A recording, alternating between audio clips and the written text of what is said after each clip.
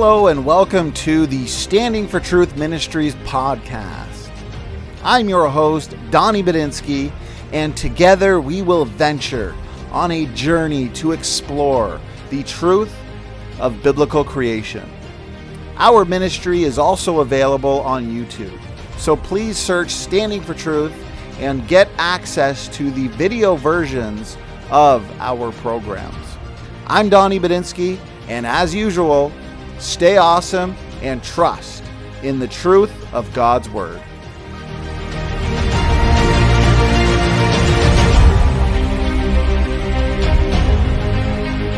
Welcome to the SFT Creationist versus Evolution podcast. This is episode 1, and we are debating genetic entropy. I have Praise I Am, who will be moderating, keeping time, and taking questions for this first epic episode on the SFT Debate podcast. Praise I Am, I'm going to hand it over to you for some words of introduction. As Praise I Am, I'll be sitting as the mod tonight. I'll just be here guiding the discussion along, but before the discussion gets started, we'll just do brief intros so the audience can get acquainted with the speakers tonight. So we'll hand it off to Donny first, since he is the main man of the channel. And what's up, Donny? What's up, dude? And just a few things about what you're up to, and get this for the audience so they maybe get a little bit more informed of what's going on tonight, and then we'll hand it off to Taylor after that. Awesome. Thank you. Praise I Am. Since this is episode 1, I see some questions already coming in. And so, yes, this is the new SFT podcast. So these debates are going to be audio only. And so we decided to do them live on YouTube for people to enjoy. Then I'll go in, edit it a little bit, and then we upload them to our SFT podcast website. And so all you're going to see during the debate itself is the SFT podcast Creation versus Evolution Conversations template. And so Praise, good to have you here to moderate. Snake Was Right, Taylor from the Snake Was Right YouTube channel. Always a pleasure. I know he's had a ton of debates. We've gone back and forth with each other numerous times over the last 3 or 4 years. I've done 100 formal debates. If we were to include informal debates, impromptu, open mic discussions, it's probably closer to 200.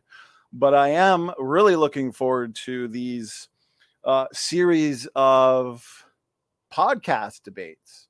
And so I've already got a few lined up. Again, this is episode 1. We're specifically debating, is genetic entropy a legitimate problem for evolution? Of course, I would say yes, so I'm in the affirmative, and Taylor would say no. And so Praise, thank you so much for being here again. And yeah, that's basically it for my intro.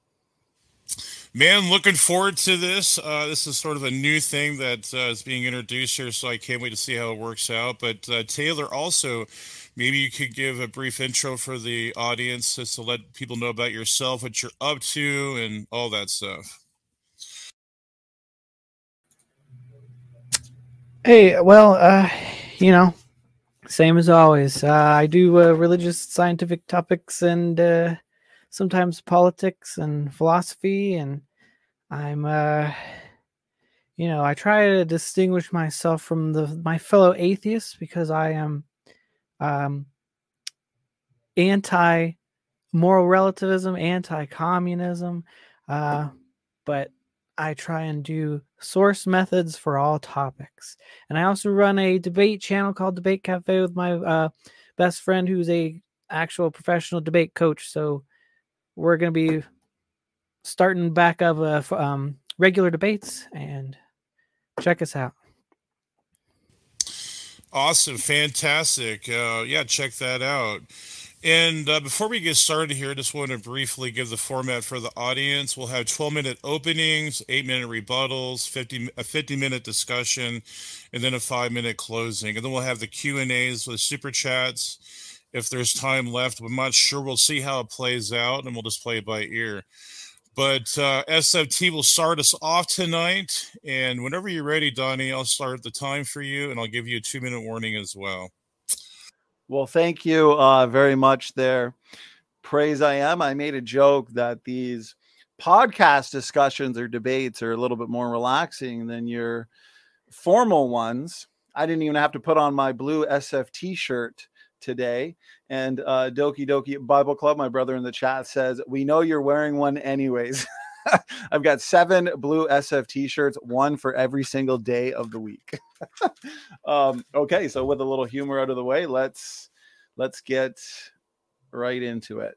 And actually, one thing I should notice, since I'm actually in the discussion itself, for those that want to ask audience questions, please make sure you're tagging at Praise I Am. Would you say Praise for questions? Yes, yes. Okay. Praise I Am. I'll just tag it right now.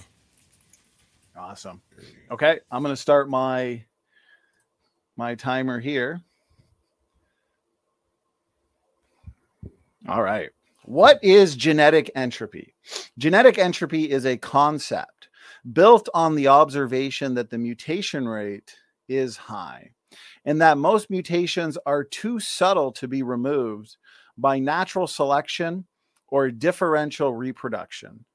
There exists variation in reproduction numbers within a population, as in some members of a population will reproduce more than others. This is why a mutation must be large enough to affect reproduction in order for selection to see it and therefore remove it from the equation.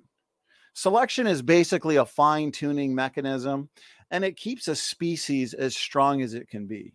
Selection also involves the death of individuals. This means selection is limited. You can't select away an entire population, since that would result in immediate extinction. It can only ever slow down the degeneration process. It can never solve the degeneration problem, as we will see in this debate. Now, genetic degeneration and the accumulation of low-impact mutations is a very serious problem for evolutionary theory. It is a challenge that has not yet been answered. The answer to tonight's question, therefore, is yes. Genetic entropy is a legitimate challenge. It's a very real challenge to evolutionary theory. Genetic degeneration has to do with what? Well, it has to do with mutations. Mutations are mistakes or errors that occur during the DNA replication process. They are essentially changes in the nucleotide sequence of DNA. Mutations can also be caused by environment, from chemicals or radiation, for example. Even though we have these amazingly designed, these intricate DNA repair systems that are built into the genomes of life, evidence of forward thinking that brings us right back to the forward thinker. Well, this replication process, even in light of these incredibly designed DNA repair systems and enzymes, the replication process, it's imperfect. And many mutations get through each generation. Now, according to evolutionary theory, the evolutionary story, mutations are the driving force for evolutionary change.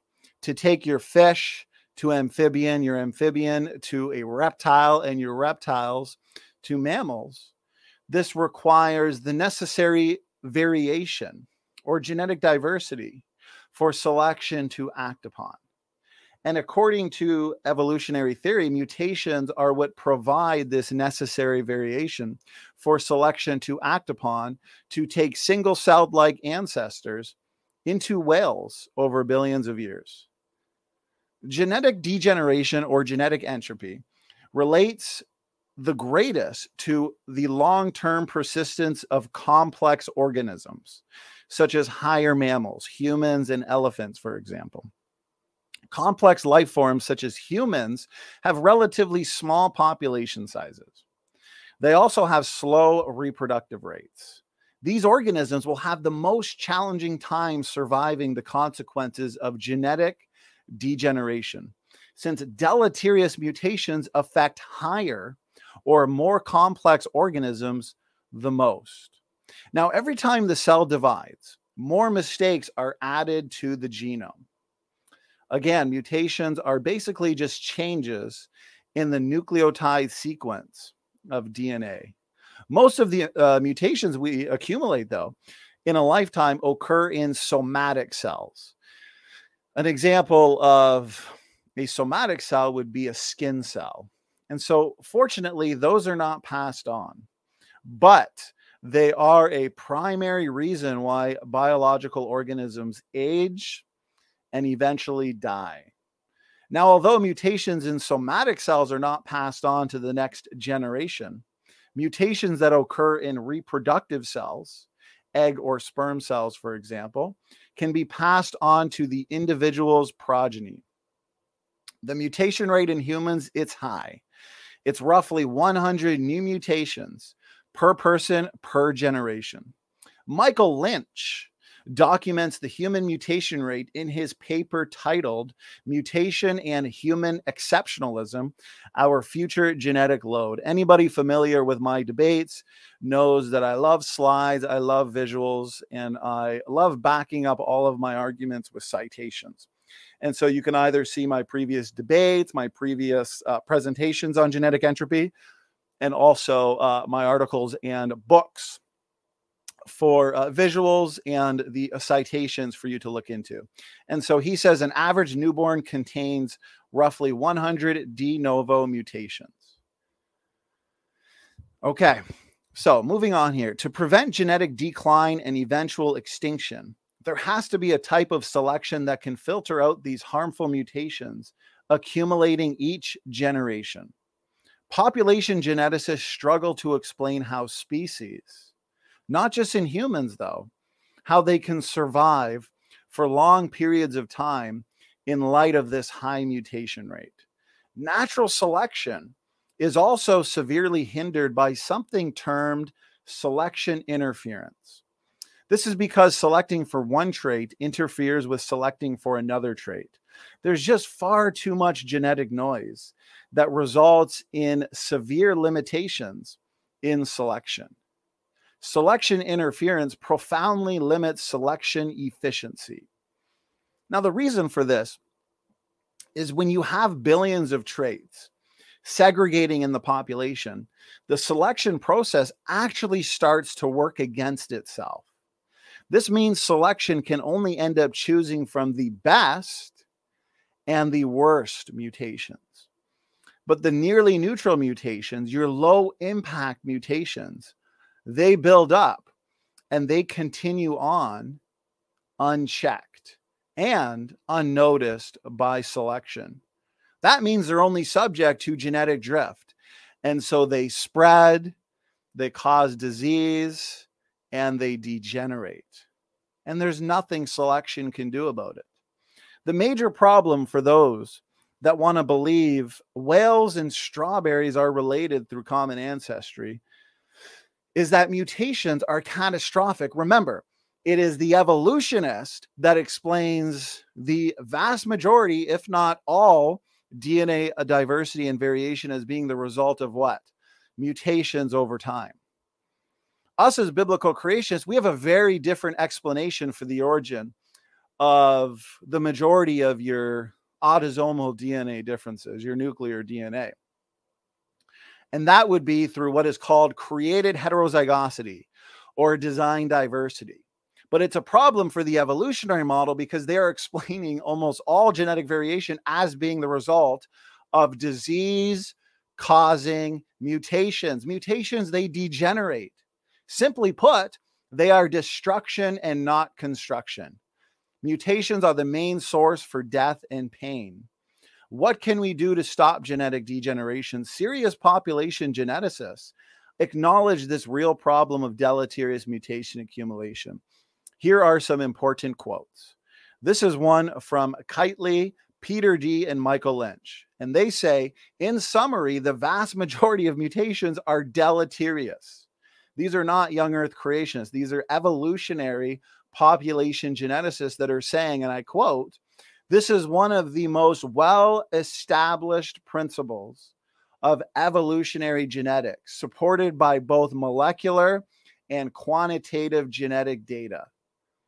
That is a quote from a paper titled Toward a Realistic Model of Mutations Affecting Fitness. Dr. Kimura, world famous population geneticist, said under the present model, effectively neutral, but in fact, so here's the answer to the question, what does effectively neutral mean? Well, Kimura says, but in fact, very slightly deleterious mutants accumulate continuously in every species.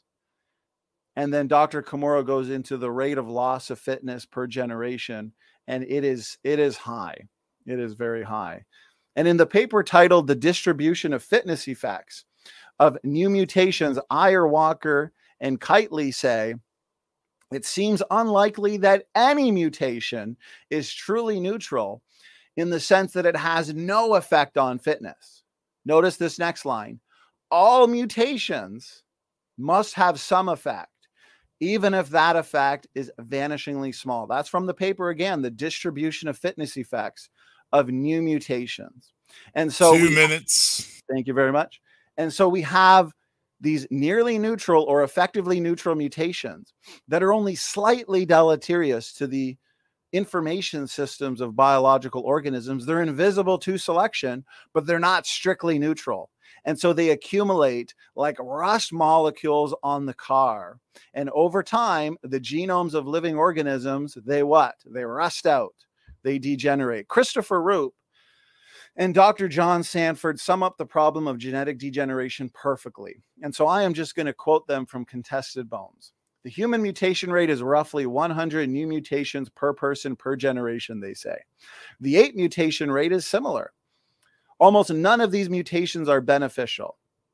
The new ENCODE findings reveal that most of the human genome is functional. Hence, most random changes in the genome must be deleterious. Notice this part.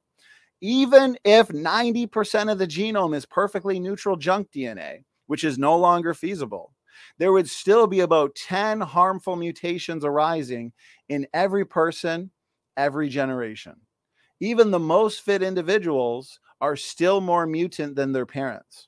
So even intense selection against the less fit cannot stop mutation accumulation.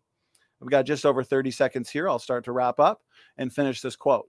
Christopher Roop and Dr. Sanford say, because most deleterious mutations cannot be selected away, they will accumulate continuously from one generation to the next. And here's the last part of my opening statement. Give me 20 seconds here. The reason we as humans are not extinct is because we are not the product of evolutionary processes. We are a product of special creation. Since man was created thousands of years ago, it makes sense that we have not had the necessary time to go extinct through deleterious mutation accumulation. If humans have been evolving and adding mutations to the gene pool every generation for millions of years, evolving through primate ancestors, we should not be here. We would have gone extinct a very long time ago. Thank you very much. All right. Thank you so much, SFT. Now it is Taylor's turn. If whenever you want me to start the timer, Taylor, I'll start it for you, and we'll get into your intro. All right. So first of all, I think that the word entropy is chosen for a reason. It's the concept it's supposed to be, it's inevitable. So that's a requirement for this concept of genetic entropy. But it kind of betrays this misunderstanding of what entropy even is. And I think that would be a good thing to discuss to kind of wade into the topic. So entropy actually does not mean continuous degradation. We observe systems becoming spontaneously more complex without any intelligent input all the time. One example is the abiogenesis experiments. Even though, I'm not using them to argue for the origin of life at this point, it does show unambiguously that chemicals will spontaneously form complex formations through various reactions. And so it's the way different processes interact that gives us complexity. If one process is limiting in a specific way to another, that means only products that make it past that limitation will be left. So you're left with a biased pool of products. So like natural meteorites are found with the biases for certain amino acid enantiomers due to these natural processes, when random math would tell us that it should be roughly 50-50. That's not what we see. Chemistry can act against entropy. Which if you actually took like collegiate level chemistry or something, you actually have to calculate entropy, things like that. Spontaneous order can form in chemistry. And so the claim that it's inevitable degeneration of all things, like as a law of physics, is just a false interpretation, because temporary order forms spontaneously by increasing entropy over here and decreasing it over there. And that's observable and demonstrable in non-evolutionary sciences. So it's not just all going in one direction all at the same time. Some parts of the universe increase in entropy while others decrease, and likewise complexity. So the main claim of genetic entropy is that it's inevitable.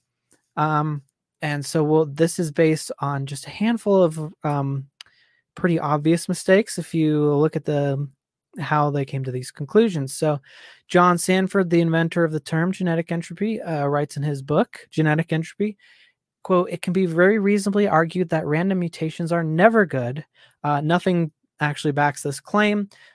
He misuses Moto Kimura's data, and this fundamental mistake is what his entire book is based on. Sanford says Kimura obviously considered beneficial mutations so rare as to be outside of consideration.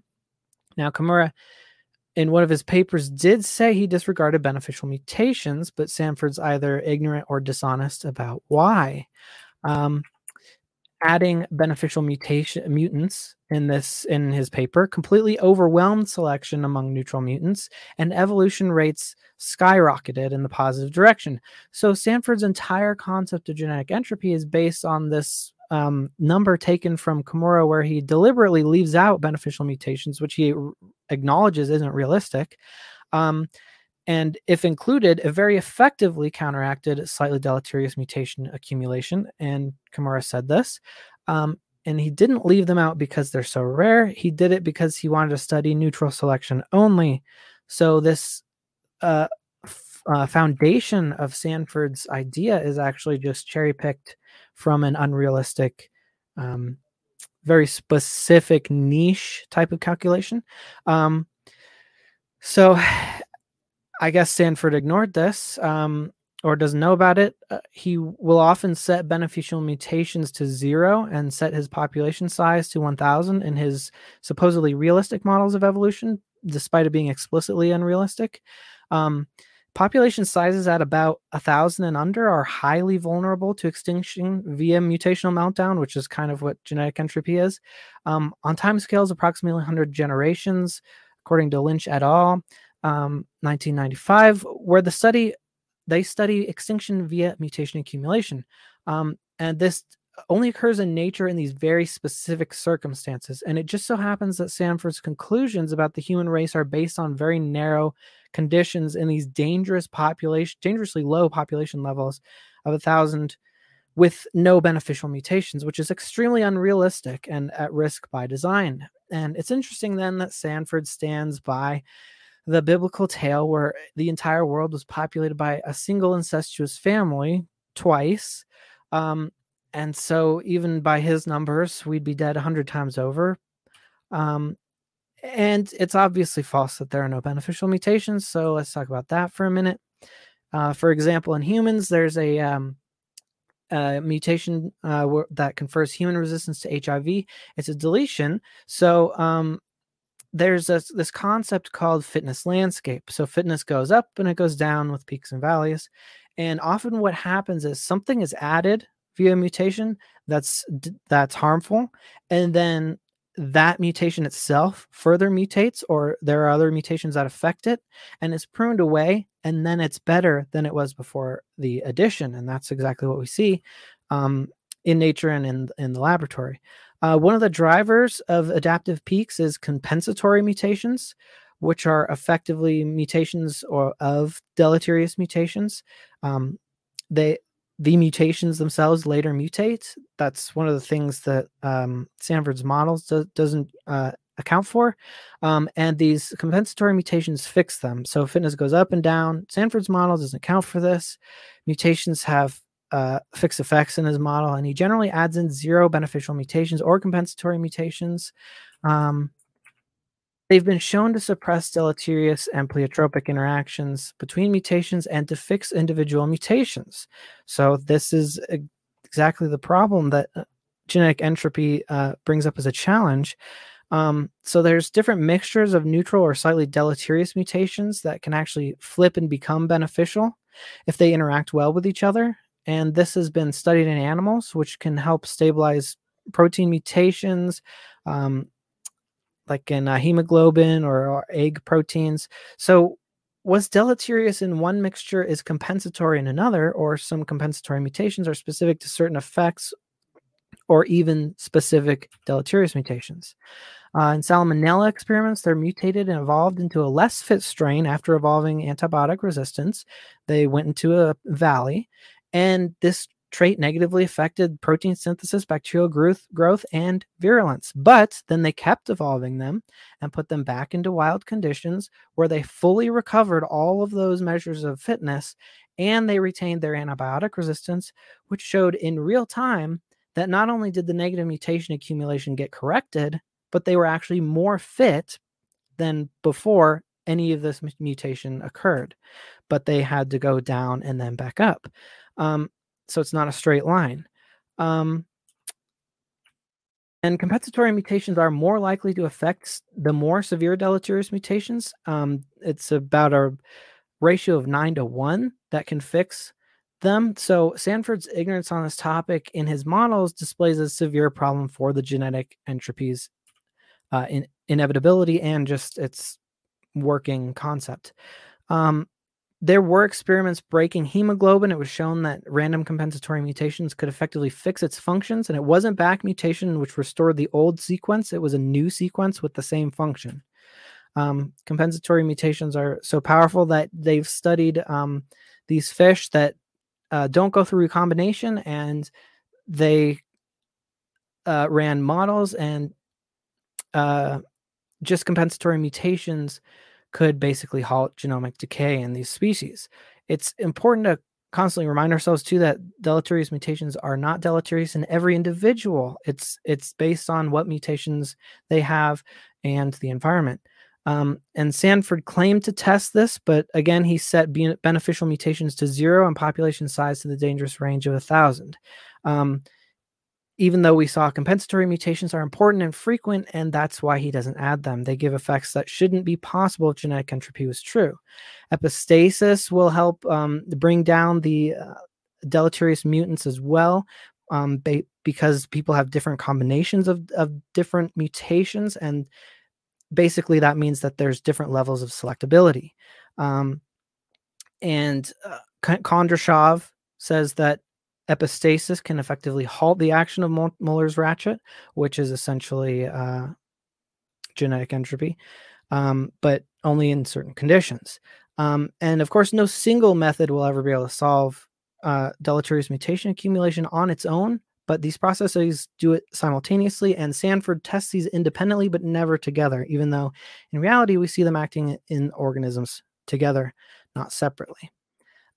So we've demonstrated that Sanford's model isn't realistic because it leaves out compensatory mutations and other beneficial mutations, operates in highly dangerous zones of genetic diversity, possibly intentionally, and tests these variables independently, even though they operate together in reality. Sanford's model, Mendel's accountant, has only been published in computer science, not in the biological sciences. And this is why. So just to go over how absurd the concept on paper is, Sanford claims nearly neutral mutations are invisible to selection and yet simultaneously harmful to the population. This is a contradiction. Evolutionary fitness is defined by being selected for or against, but then Sanford claims fitness goes down while mutations are invisible.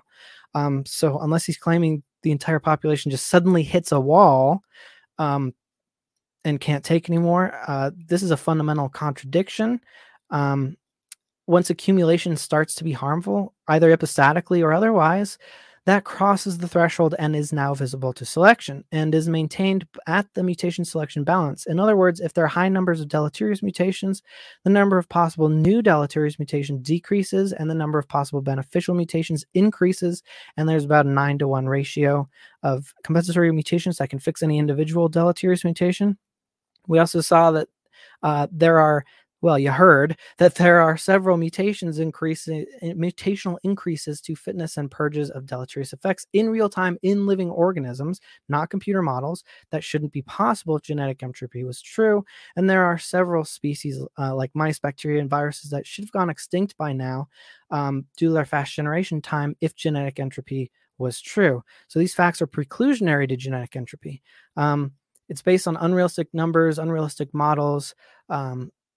Sanford and Carter produced pretty bad methodology. They produced a paper about flu extinction due to mutation accumulation, and it claims a strain of H1N1 went extinct in 2009. Meanwhile, in the paper, there's data for it surviving till 2012, and they're comparing a 1918 avian flu to the human H3N2 seasonal flu and claiming they're the same strain. So this is just bad methodology on every level. Every piece of data backing genetic entropy is literally just clownery and cherry picking. All right. Thank you so much, Taylor. We're going to move into the next portion of this discussion tonight, and that is the 8-minute rebuttal session. So whenever you're ready, SFT, we'll start your timer. Also, do you want me to give you a 2-minute warning with this as well? Yes, please. Yes. Got it. And those are the nice things you have to say about it, eh, Snake? Mm-hmm. Okay, so here we go. Just 1 second. Start my timer. And we're moving quick. So I'm starting my timer now. 8-minute rebuttal. Here we go. So Taylor talked about the word entropy and abiogenesis. Entropy, when applied to genetics, simply means that genomes are going downhill and not uphill. There is a general trend towards degeneration, and that general trend towards degeneration has to do with these low impact mutations that are accumulating from generation to generation. So I always say to the evolutionists that have this problem with the word entropy in light of what we're discussing here, you can simply use the term genetic degeneration instead. In terms of abiogenesis, I don't even need to go into abiogenesis to refute a naturalistic origin of life, since if mutation accumulation is indeed an unsolvable problem for evolutionary theory, and therefore humans are not related to chimpanzees and strawberries because of it, then by definition, abiogenesis did not happen. So I can stay as close to home as possible. Let's stay within, human evolution, if you'd like. Because genetic degeneration, the reality of genetic degeneration, tells us that humans and chimpanzees are not related. And so if humans and chimpanzees aren't related, then humans and strawberries definitely aren't related. So Taylor mentioned Kimura, and he said that Sanford ignored or misrepresented Kimura. Actually, I hear some background noise if you want to mute. That is not the case, though. Kimura simply claimed adaptive mutations. And you can see the quote yourself. He just kind of threw it out there. He claimed that this problem, which he acknowledged was a problem, nearly neutral mutation accumulation, is real. But he simply just claimed without evidence that adaptive mutations could solve the problem of low impact mutation accumulation. That's all he did. He just made an assertion. He made a claim and then moved on. But we have more data today that falsifies that claim. Beneficial mutations, they're rare. They occur about 1 in a million. And when they do occur, for the most part, they're reductive. Think of sickle cell anemia, for example. Yes, it has a localized benefit to those with malaria. These deformed hemoglobin proteins, okay, people with sickle cell anemia, they can thrive in cases of malaria, but sickle cell anemia is due to broken gene, broken cell, broken protein. And so it's reductive. it's still functionally compromising to the organism. Now, Snake mentioned one or two, an HIV example of a beneficial mutation that he thinks is truly beneficial and not reductive or functionally compromising in any way. But that's focusing on the minutia. What we need to do is focus on the bigger picture. The bigger question, the major problem is what? Net gain versus net loss. And so for sake of argument, you can have 50 truly beneficial mutations that are not reductive. I don't believe they exist. I believe any beneficial mutation manifested by the evolutionists, we could demonstrate is either the result of epigenetic change, and therefore the result of the built-in capacity to adapt in the first place, or reductive, loss of a pre-existing system, pre-existing systems breaking down. Basically, we see that in bacteria. There's many papers about bacteria and how they experience reductive evolution. We see that in the Lenski experiment, where Lenski's bacterial populations, due to several episodes of adaptation, they've actually shrunk in functional genome size. They've painted themselves into a corner. They're lazy. If you put them back into the natural environment, they would be dead on arrival. And so all of their mutations are reductive in a sense. They're losing genes short term, but it's actually long-term degeneration. And so Dr. Sanford, he didn't ignore Kimura's statements. He recognized the fact that beneficial mutations are far too rare to ever counterbalance the damage.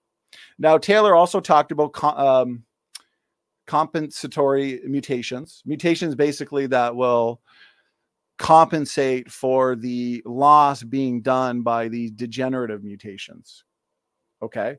But these kind of mutations, they won't counterbalance the damage. Back mutations don't help either because they're far too rare. It's as if they are not occurring. They're occurring, but the genomes of living organisms are being flooded with so many deleterious mutations, and the mutation rate is so high that it's almost like they're not occurring. Okay. So trying to compensate for degeneration through these types of compensating mutations is like trying to fix your vehicle that is slowly rusting out by continuing to get what? Regular oil changes, changing your tires when the treading is low, switching your wiper blades when they've broken down. Yes, you can slow down degeneration, but you can't stop it. And so beneficial mutations don't work. These types of compensating mutations don't work. Synergistic epistasis doesn't work. Snake can clarify, but I believe these types of compensating mutations apply to the mechanism of synergistic epistasis.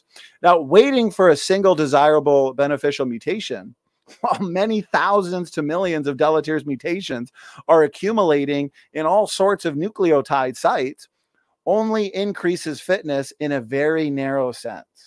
But absolute functionality always goes down. And so a narrow increase in fitness or a localized episode of compensation that Taylor here is pointing to only results in a shrinking functional genome size, as we've seen in Lenski's bacteria. And all of this has been looked at in Mendel's accountant, highly sophisticated program highly sophisticated program, basically, that Taylor spent some time rebutting. And these results have been published in secular journals. Okay. They haven't been refuted. Mendel's accountant is user specific, as in you can input whatever settings you want. They can be realistic or unrealistic. And whenever you input realistic conditions, evolution fails and genetic degeneration is inevitable. And so what they've done through this program is they've been generous, way more beneficial mutations than is realistic. They've run simulations with intense selection applied. And yet genetic degeneration, guess what? It still occurs. It's still inevitable. Okay. Another thing he said, that it's a contradiction. I've got a minute here. He said it's a contradiction to say mutations are nearly neutral, unselectable, and also deleterious. No, it's not a contradiction, because it just means that they are not detrimental enough to kill the organism. And that's where we have to get into absolute fitness versus reproductive fitness. Okay. Let's say I'm hit with a mutation that decreases my lifespan by 15 years. Okay. Well, that's an example of a reduction in my absolute fitness or total functionality. But in terms of reproductive fitness, it doesn't do much, because I can still have kids. I can still pass on my genes. And there are a lot of mutations that result in disease that are degenerative, but they're not big enough to stop that organism from reproducing. And that's why the major problem has to do with the low impact mutations. And I don't believe Taylor is adequately dealing with those. And that's 8 minutes. So I yield. Actually, it was perfect timing there, SFT. Thank you so much for your rebuttal. We'll hand it off to Taylor now for his 8-minute rebuttal. And whenever you're ready, go ahead, Taylor. Oh, I think you're muted, Taylor. Yeah. You're right. All right. Okay. So you claimed a few times that there's a general trend towards degeneration, but there's actually no data to back that up, other than Mendel's Accountant, which I've read multiples of his published papers. All the ones that I could find were just published through ICR, that was Creationist journals, and he never uses realistic conditions. And unlike computer programs, which you can design to have the effects that you basically want, in real life, we don't observe genetic entropy at all. In fact, we observe higher fitness in organisms like the salmonella that I brought up.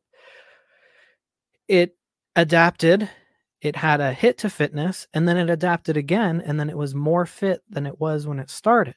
And we can go into that, and I can show you the quotations later. But that all empirical evidence is showing that what Sanford is saying is impossible is actually observed in real life in actual organisms, not computer code. So there must be a problem with the user or the code if it's giving results that contradict reality. So there's about, I know you said there's 100 mutations per cycle. There's about 124, but only 4 of them are actually deleterious. Most of them are nearly neutral or compensatory. And no, compensatory mutations are not synonymous with epistasis, but compensatory mutations can work with epistasis. So Kimura was not studying deleterious mutation accumulation specifically. He was actually studying neutral selection. So he did mention it, but the only thing that he assumed was that there were likely going to be bottlenecks that occurred. He didn't assume that that beneficial mutations got rid of the problem. He actually calculated that, and they do. They just do it way too well for realistic models. So that's why he left it out, is because if you add in even a small amount of beneficial mutations, according to Kimura's models, it gets rid of the problem of slightly deleterious mutation accumulation. And so if you're constantly accumulating slightly deleterious or neutral mutations, which there are some purely neutral mutations, they're called synonymous mutations, and they're purely neutral because they give the same amino acid. The protein is going to be the same. So next example, I guess, Lenski doesn't show genetic entropy. Just because the bacteria are losing genes doesn't mean that they're losing fitness. They're adapting to a different environment. But again, the salmonella bacteria experiments, they show that they actually get more fit after mutation. And the Lenski bacteria are fine. They're not degrading. They're just, the parts that they're losing are not necessary. So that's why they're losing it. And so that there's no connection there to genetic entropy. I never mentioned sickle cell, but the thing that I mentioned was about hemoglobin was not about sickle cell. It was about the effects of compensatory mutations and how likely it is for a compensatory mutation to fix a protein. And it also shows the anti-fragility of proteins and genes, where there are multiple fixes to one problem. And there was one experiment where they showed there were 9 fixes to each problem about. And also on the subject of sickle cell, heterozygous sickle cell actually has healthy cells but retain some immunity to malaria. So that actually is a beneficial mutation. So yeah, but I'm not sure where the numbers you're getting are, where you're saying that there's no way that compensatory mutations can fix the problem. You'd have to actually calculate that. In actual living models, it does.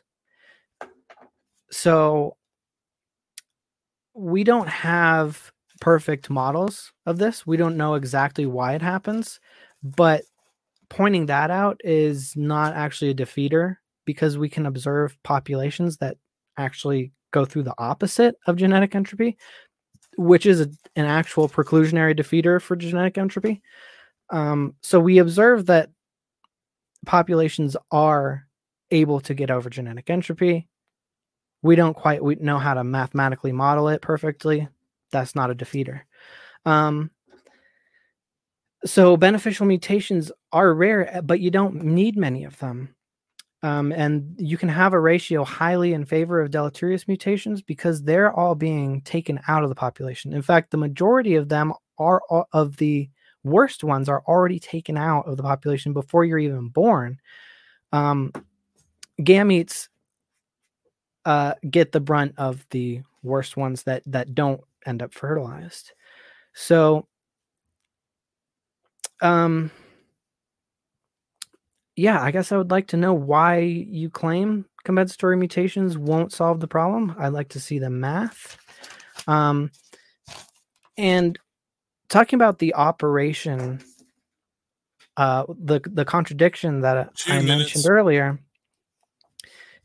it is a problem because if these are slightly deleterious and accumulating, they should be slowly becoming selectable. And due to epistasis, some mixtures become more selectable than others. And during this whole time, you're also getting compensatory mutations. And so different mixtures are giving you working mixtures, and you're getting on top of that compensatory mutations. And on top of that, beneficial mutations being rare will also compensate, and you don't need many of them in the models. And basic selection and recombination gets rid of the majority of the deleterious mutations. And so most of them remain neutral, effectively neutral. And they'll remain that way. And as soon as the population approaches that threshold where you have most or half of your genes are replaced with mutations or deleterious mutations, they definitely become selectable. And that's where the mutation selection balance is because around that threshold, you're going to have some mutations that bring you back towards fitness and some mutations that bring you towards less fitness. And if you cross that threshold, those are selected out. And again, if you have mostly mutations at that point, then it becomes more likely, once a gene has already been mutated, it's more likely that the next mutation is actually going to fix it or give it some sort of beneficial interaction or compensation. And this has been modeled and has been observed in model organisms. And all of the data that Sanford and folks can come up with is actually, all it is just some computer models. They don't have any actual empirical data which fits the computer models. Wrap it up. I'm done. Awesome. So that ends the individual portion of this debate tonight. We're going to go into the shared portion where both of you guys will have an open discussion. It'll be 50 minutes long. We'll just let natural, free-flowing discussion. We'll let SFT begin the discussion here, and we'll just keep it going. Okay, thank you, Praise. Thank you, Snake. So many points. It's almost like we need another rebuttal, but hopefully we'll be able to touch on all of them. So I'll try and pick one of the many. I appreciate your opening and your rebuttal. Appreciate you looking into this for this debate.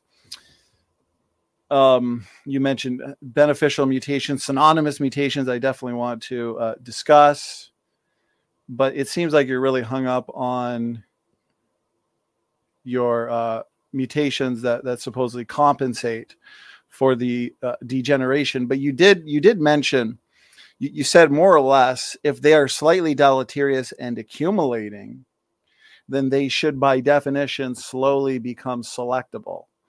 And then when you bring in synergistic epistasis, some become more selectable than others. So I guess my first question to you would be, is your slightly deleterious mutations, and I provided several citations, for example, one from Kitely, Michael Lynch, and Peter D., where they pointed out that the vast majority of mutations are deleterious. And this is well established. This is one of the most well established principles of evolutionary genetics. And then we also had Kitely point out that it seems unlikely that any mutation is truly neutral in the sense that it has no effect on fitness. So the point is, your detrimental mutations, yes, they're high impact. Selection can see them. There's no reproduction. Selection has to do with the death of individuals, right? So let me circle back to my basic question. So yes, mutations can accumulate that are low impact. They're only slightly deleterious, like a single spelling mistake in a book the size of an encyclopedia, let's say. On their own, they're inconsequential. But as they build up over time, they become a problem. And so my direct question to what you said there has to do with the fact that by the time these mutations build up in a population to where they do become noticeable, it's a type of mutation count mechanism in a way, or some have called it carrying capacity. By the time enough mutations have accumulated in that population, that entire population is multiply mutant. And so selection's limited. How do you deal with that, Taylor? The fact that your entire population would be mutant. And so you're basically just picking, selection's basically just picking between more mutant, some a little less mutant, but nonetheless, every single individual in that population has accumulated mutations and are therefore more mutant than their parents, than their grandparents. Go ahead, take your time. So you're starting off with the assumption that we started off with some sort of perfect genome, whereas you could pick any point in time and it's actually going to it's all mutant. So the question being why, sorry, what was the question again? Well, with what you said, I think is a major issue because, yes, as I pointed out in my opening, the evolutionary model would suggest that all DNA variation, all DNA diversity for the most part is the result of mutations over time. But in real time today, I mean, we have famous geneticists like Crow and Lynch that concluded humans are degenerating at a rate of between 1% to 5% fitness each generation. So yeah, you would look back to ancestors over millions of years, and those DNA differences have always been due to mutations. But if today we see those mutations are mostly deleterious, disease-causing, damaging, then how could you look to all the variation in the genome and say, well, that's been built up over millions of years of evolutionary process? No, because the mutations put shelf lives on genomes in the first place. If you want, but feel free to respond to that. Well, there's no evidence of that. So if you take humans, for example, we could be degenerating. It doesn't actually matter because we have very little selection. So we're not a good evolutionary model because we've effectively cut out selection from our populations. I'm looking for, there was a study, the X chromosome and rate of deleterious mutations in humans. This found that there was about 4 deleterious mutations per human zygote. So that might contradict your citations a little bit, but that that is just deleterious, not slightly deleterious. So we can focus on how slightly deleterious mutations are selected. You claim they're not selectable by compensatory mutations or by, well, they're not fixable by compensatory mutation. They're not selectable by epistasis. So the argument would essentially be, well, would you agree that it is selectable by epistasis, but you're saying that everything in the selection pool has these mutations in it, so it doesn't matter? Right. So basically, because we have an increasing genetic load and everybody is therefore multiply mutant. I mean, take every single person on the planet today, 7 to 8 billion people. Every single person has accumulated roughly 100 new mutations per person, per individual. That means every living person would be more mutant than their parents, more mutant than their grandparents. And so the problem is selection, it can't sort out the good, the bad, and let's say the ugly. It's limited because every chromosome has this complex array of nearly neutral and deleterious mutations. And the reason why they are called nearly neutral is because they're very, very slightly deleterious, but yet still unselectable. And so they're subject to genetic drift and they spread, they degenerate. So for you to say that these compensating mutations, compensatory mutations, can counterbalance the damage, well, how's that the fact when the entire population as a whole has this complex array of these deleterious mutations, Snake? Well, I mean, Kimura and Kondrashov have produced calculations that show that a certain amount of beneficial mutations can effectively outweigh the deleterious ones, and you need a very small amount. Which paper did they show that in? Let me find Kondrashov, Muller's ratchet under epistatic selection, and the Kimura paper. I mean, it's the one Sanford cites. I forget what it's called. So he said beneficial mutations will be able to counterbalance the damage done by the nearly neutral mutations. He said that epistasis can effectively halt it. So epistasis, I guess for the audience sake, what do you mean by synergistic epistasis? Basically, these mutations accumulate, they're deleterious, but eventually they start amplifying each other's effects. And so selection's able to see the most degenerate, essentially, and then remove them from the equation. Is that what you mean by synergistic epistasis? Yeah, and it's not the only selective pressure. So there's other things. There's recombination, which I don't know if I mentioned. I meant to mention it. That is... I got that right. A driver of diversity. So mutation isn't a driver of evolution, it's a driver of diversity.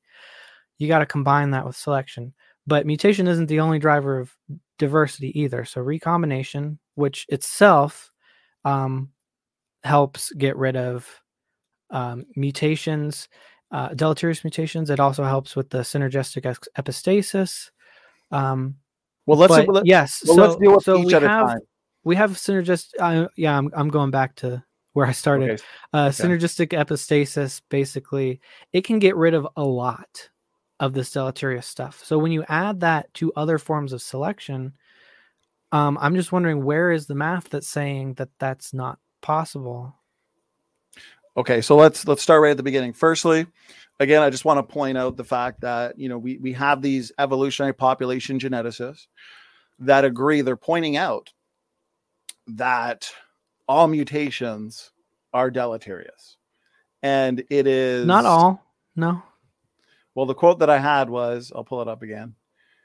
So it's going to depend on your assumptions of junk DNA as well, because a lot of your evolutionary population geneticists, they're assuming that the vast majority of the genome is junk. I've heard some say, well, about 10% is functional, 90% is junk. And so most of your neutral mutations are therefore hitting junk regions and they're not really doing any harm. But even if, and it's not just creationists that have pointed this out, and there's a lot of points on the table. So let me just try and address a few and then you take your time. even if the mutation rate was 1 to 5 per generation, as in the genome's only, let's say, 5% functional, that's still roughly 5 deleterious mutations that are accumulating every single generation. And that means even the most fit individuals are still going to be more mutant than their parents and their grandparents. So if the genome's 80% functional, 50% functional, well, then that's 50 deleterious mutations, 80% deleterious mutations. And so I'd like to point out that it's kind of arbitrary to even ask who is the most mutant, since I think this goes back to the fact that the entire population has accumulated mutations from previous generations. And so if the entire population is multiply mutant, let's deal with synergistic epistasis for now. Basically, if we have lots of mutations that are deleterious, these deleterious mutations accumulate and they amplify each other's deleterious effects. And so now we have a level of degeneration that's so intense that selection is now more efficient. But think about it logically. You introduce synergistic epistasis, and now you have a population of, let's say, 7 to 8 billion people. Everybody's multiply mutant. And now we have some that are slightly more mutant than other mutants because the effects are being amplified. And so selections drives a subpopulation into extinction, removes them from the equation. Again, isn't that only going to slow down the degeneration, since the individuals that have not been removed from the equation through synergistic epistasis, they are still more mutant than the generation before it. And so mutations still accumulate from generation to generation. Does that make sense, Snake? And feel free to speak to those points a little bit. Yeah. So the population being mutant isn't actually a problem. In fact, it's assumed that every gene is a mutant. So we get rid of the worst of the worst with things like a synergistic epistasis makes negative selection more active on certain mixtures of mutations. So we get rid of the worst of the worst, but there's still a lot of other forms of selection left to get rid of what's left, which is just slightly deleterious effects. So, and that's been modeled, and a small amount of beneficial mutations will override the majority of deleterious mutations. And one of the reasons is because they don't have fixed effects. So if mutation A is deleterious, then but mutation B is also deleterious, but sometimes A plus B is beneficial. That's just the way it works sometimes. There was a flu mutation experiment done and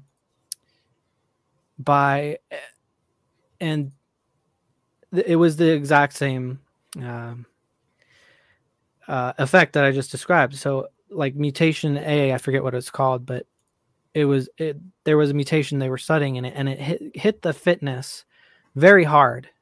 And but there was another mutation that they saw that popped up that when it was combined with mutation A that was really unhealthy for the flu, it then had greater fitness than the original flu that they began studying.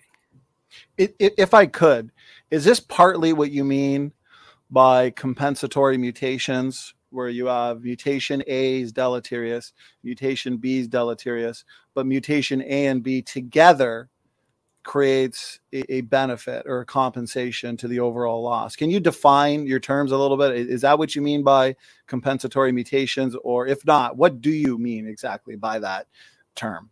Well, in that context, yeah. So the mutation effect is context dependent. So you can have a compensatory mutation, which is literally a fix to like a broken gene, or you can have a compensatory mutation that just interacts with another gene in a certain way. Would that be like a back mutation? So would a back mutation be a mutation that compensates? Yeah, but that's much more rare than a general compensatory mutation that fixes it in some other way. So if, for example, like one mutation decreases the secretion of some chemical, but another mutation amplifies it, that would be compensatory.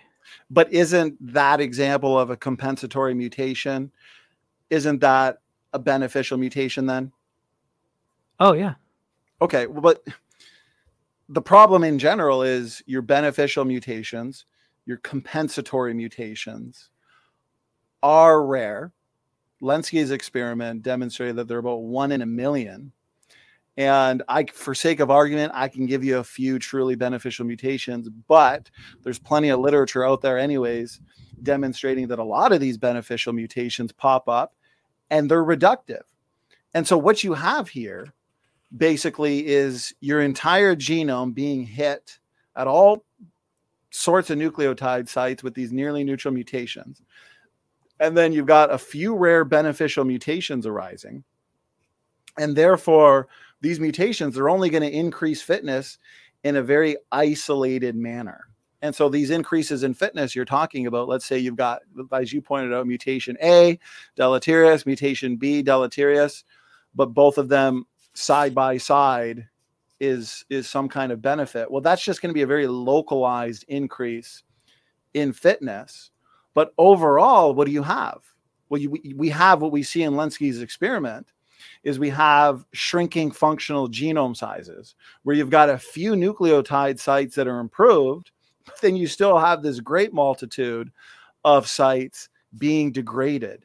And so where is the absolute compensation? Where is compensation that's not just localized, Snake, would be my question. Where is the universal compensation? As in, I want you to address what I believe is the key issue, which would be a net gain versus net loss. Go ahead.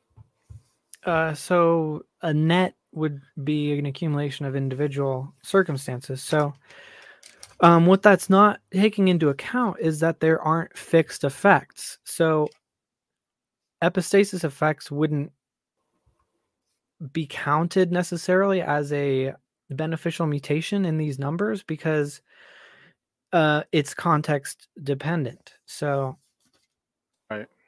It could be deleterious in one person and beneficial in another person. And so it's kind of a numbers game. So there's what's the experiment? It was another flu, I think.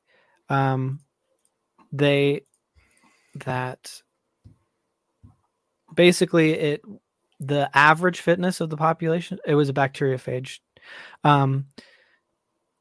They overloaded it with mutagens. So they mutated every single possible genome or space in the genome that they could. And it still survived. The average fitness declined, but the maximum fitness increased. So there were some individuals in the population that were created, a small number, that were actually more fit than the original, even though most of the ones that were produced were less fit.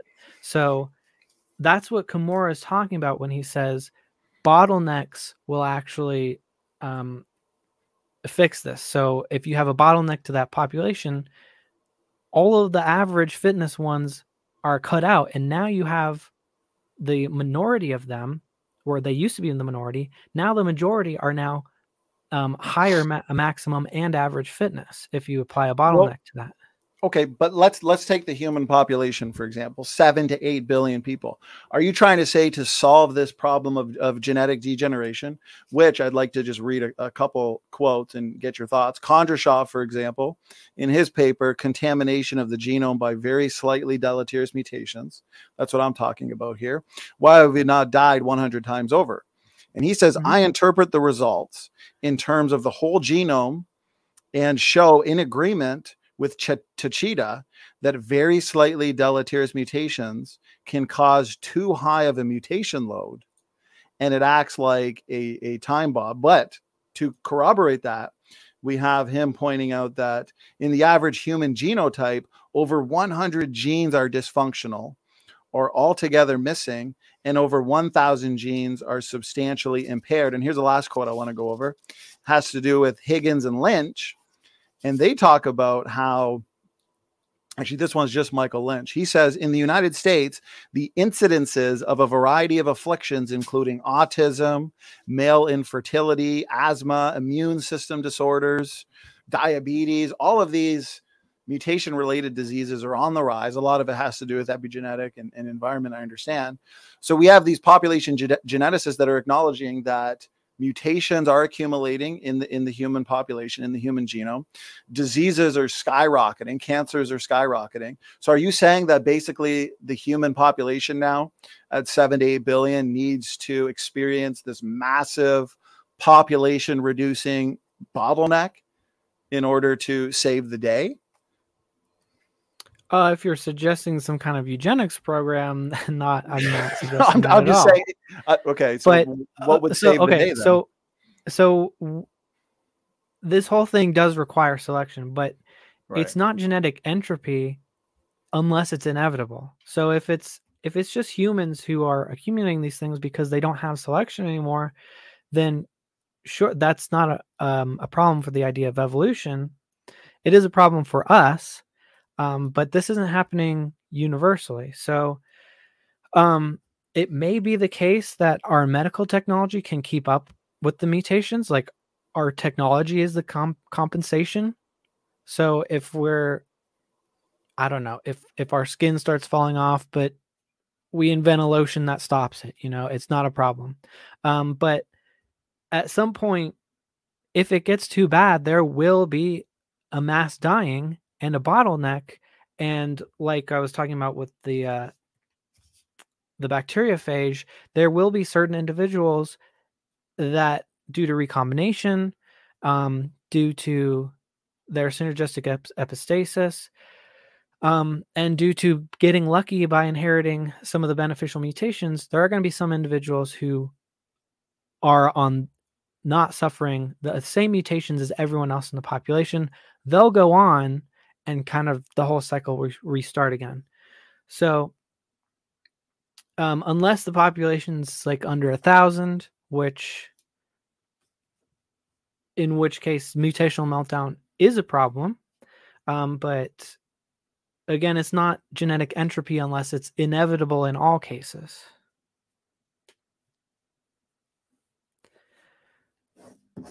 I don't know if you muted or not, but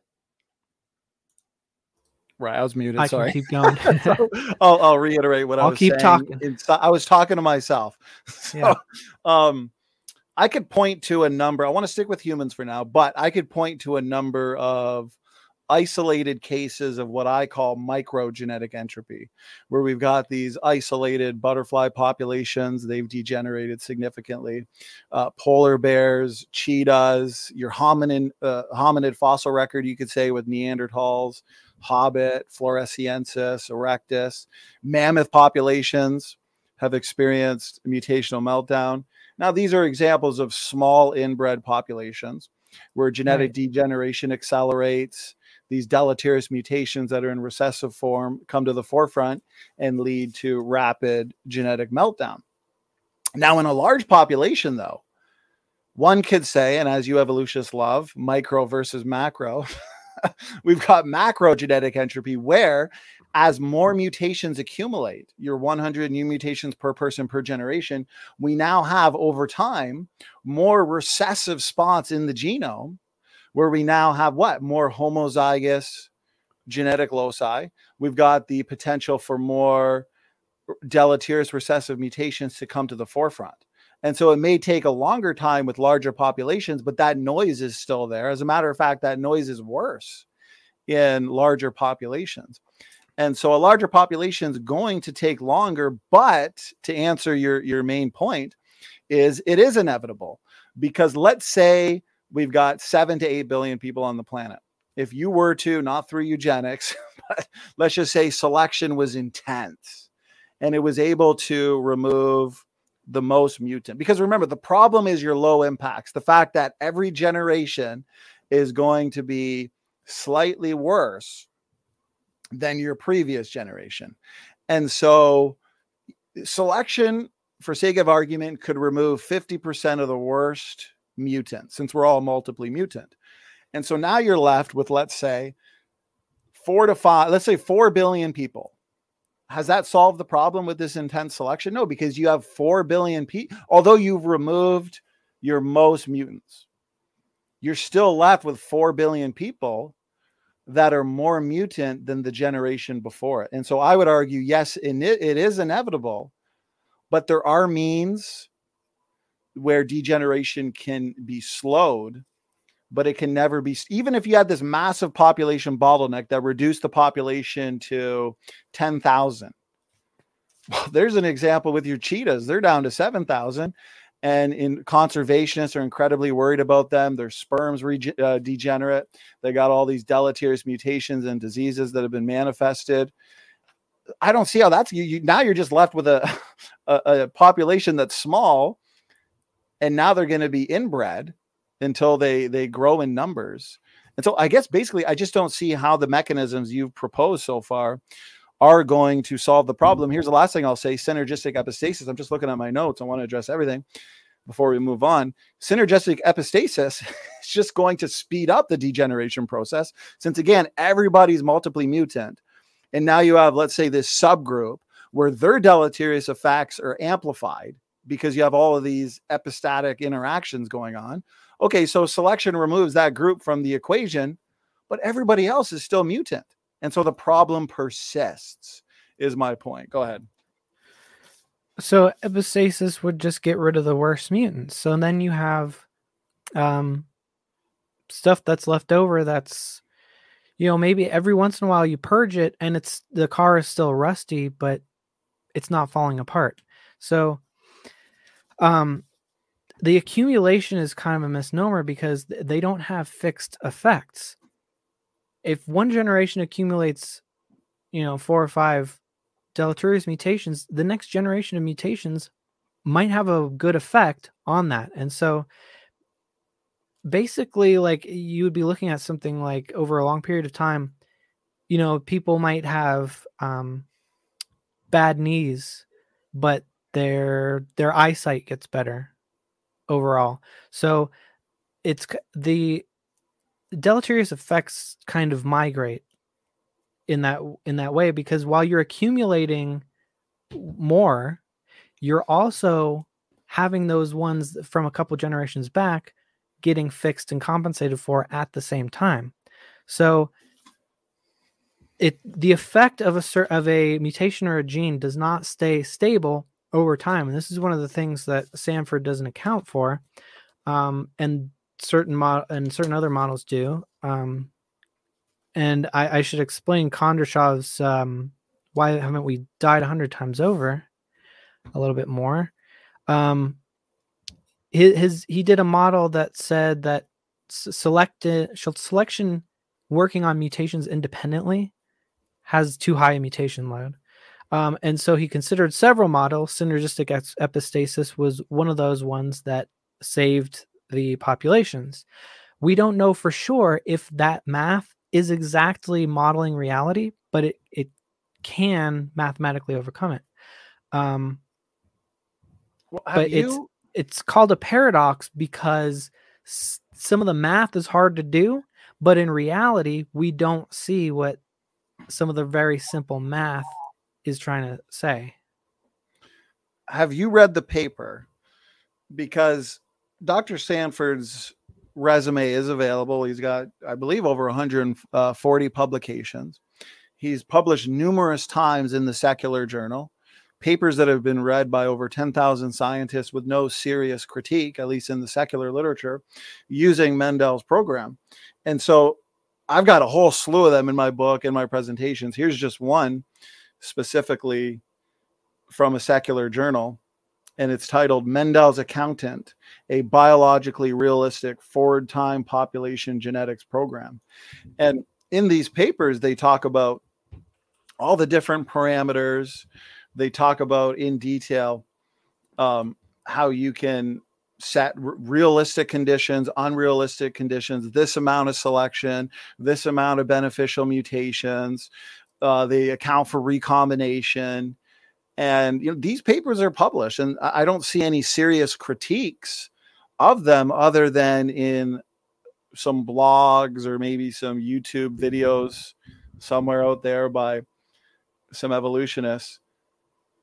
And so I guess my question is, where's the real serious critiques then of these thousands of numerical simulations that have been done, and they've looked at beneficial mutation. They've looked at super beneficial mutations. They've looked at synergistic epistasis.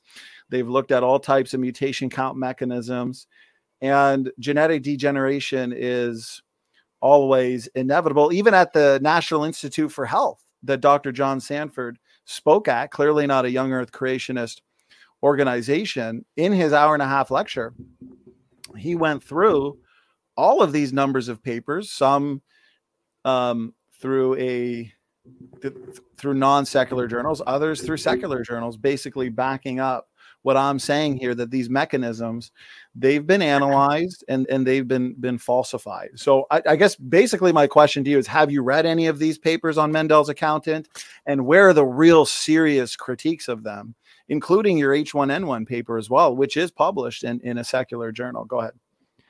Well, like I said, it was published in a computing journal, not a biology journal. So the one you just brought up, the Biologically Realistic Forward Time Population Genetics Program, right? Right. That's published in Scalable Computing. And so they're not looking at any biologically realistic constraints. They're just looking at, does your program work? Like, well, and does it crash the computer or whatever,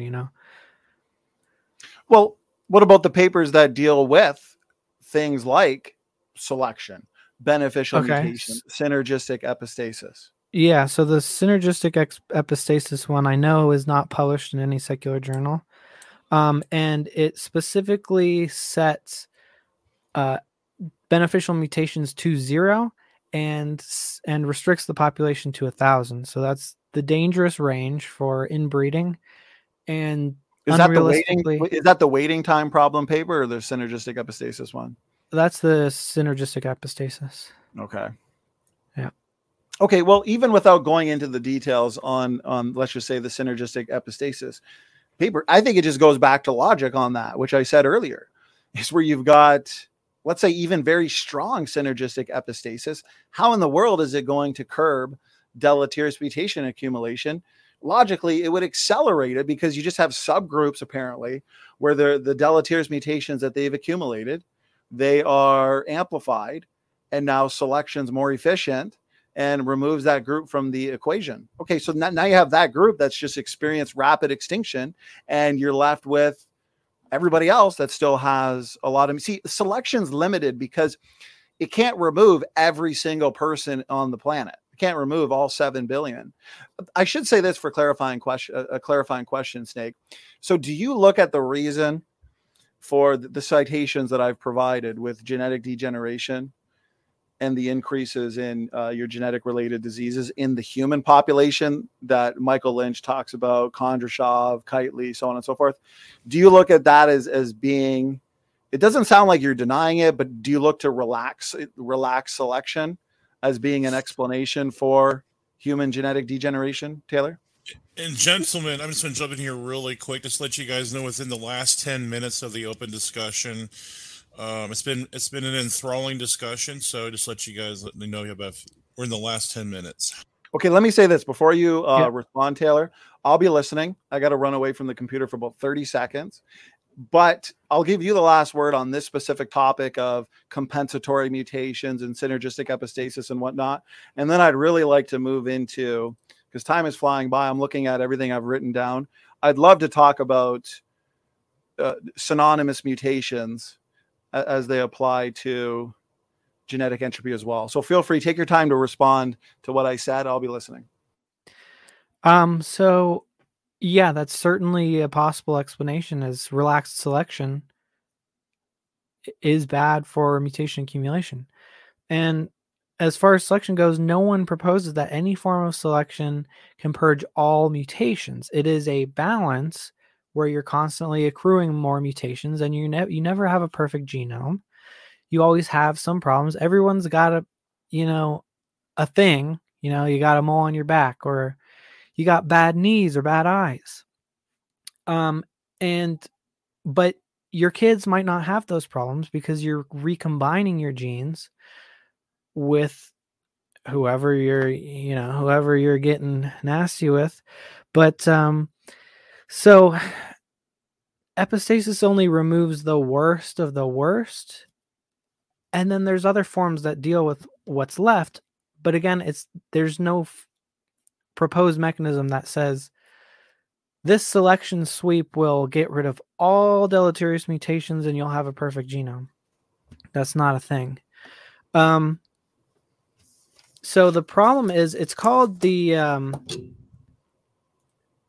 Kondrashov calls it a paradox, because while some of the math suggests that there's a problem with accumulating mutations, there is math that solves that. But he calls it a paradox because in reality, in real populations, we don't see the inevitable degeneration. In fact, we see the opposite in many cases, which shouldn't be possible if genetic entropy was true. Okay. So you said something there that I've got in my notes too that you've brought up that we haven't touched on. Okay, so recombination, for example. I remember when I debated Dr. Stefan Frello a few years ago. His main mechanism to solve genetic degeneration is recombination as well. But the issue I have with that is, yes, recombination can break a lot of these deleterious alleles up, and we can get new chromosomal combinations that can be beneficial. Even from our starting point, created heterozygosity, we would. And one thing I want to say too, because I think what's being ignored here as well is fixation. And right now we exist in a population that's 7 to 8 billion. So fixation's rare. Okay. But you do have just all of these deleterious mutations that are floating around. If it's a smaller population, you've got rapid fixation. And in general, over a long enough period of time, your per generation rate will equal a fixation rate. But in these smaller populations, let's say you did have a bottleneck, you would have faster rates of fixation, and fixation speeds up the issue. But when it comes to recombination, although recombination can break up a lot of these deleterious alleles, it seems to be, for the most part, other than when we look to gene conversion, but recombination appears to occur mostly between genes rather than between nucleotides. Gene conversion is interesting because it looks like it can break up your single nucleotides. But recombination itself would tell us that within any local gene sequence, for the most part, there's basically no recombination. And this goes back to what some have dubbed as being Muller's ratchet, okay? And so what I'm trying to say is, if we have all these good mutations and then we've got all these harmful mutations, these slightly deleterious mutations that have accumulated, okay? But you've got these bad mutations linked with maybe a couple rare good mutations, but they can't be separated because of the limitations of recombination. So you got these massive linkage blocks, some 10,000, 30,000 letters long. And since you don't really have much recombination going on within those genes to break up those deleterious alleles, then all we get is those linkage blocks becoming worse and worse over time, where these linkage groups are reducing in fitness continuously, even though you might have recombination. Again, I don't think it's addressing the key issue. And the key issue has to do with counterbalance, not localized increases in fitness, or, a localized example of a beneficial mutation where you get this single desirable mutation at this nucleotide site. Everywhere else is still degenerating. Here's the last thing I want to say. A lot of this is technical. For the audience sake, if I apply it to a car, and you mentioned this earlier in terms of an analogy, I have a car. get it right off the, the assembly line. It's working great. That car is not going to last forever. It's going to accumulate rust. That rust is mostly going to accumulate unnoticeably. Now, if I'm good with my car and I'm doing the right things, I should be doing oil changes regularly, changing the tires when the treading is low, changing the wiper blades, not driving on empty all the time, driving it responsibly. But regardless, even though I have these localized improvements based on the way I treat the car, it's still going to rust out over time. And I find, here's the last thing I'll say, Taylor, because I know you're dying to refute me here, but recombination, synergistic epistasis, compensatory mutations, it's all just localized examples of improvement. But universally, it's still overall degeneration. So I said a lot there. Go ahead, take your time. So yeah, recombination can straight up just get rid of the worst ones. But over millions of people, you're going to have some children who have combinations and recombinations that would only carry like the fresh mutations. So that's how you can look at it, is they have combinations that only carry the freshest of mutations. So they're getting rid of the old ones that have accumulated. They're getting new ones, but they're also getting rid of the old ones. So there's a study too, I mentioned. It's quantifying the threat of extinction from Muller's ratchet in the diploid Amazon molly. They have they're non-recombining. So they actually solved mathematically how they can, one possibility of how they're surviving and not having mutational meltdown. That was solved with compensatory mutations. So it's not just recombination. It's not just epistasis. It's not just compensatory mutations. They're all acting together, and together it creates a universal effect.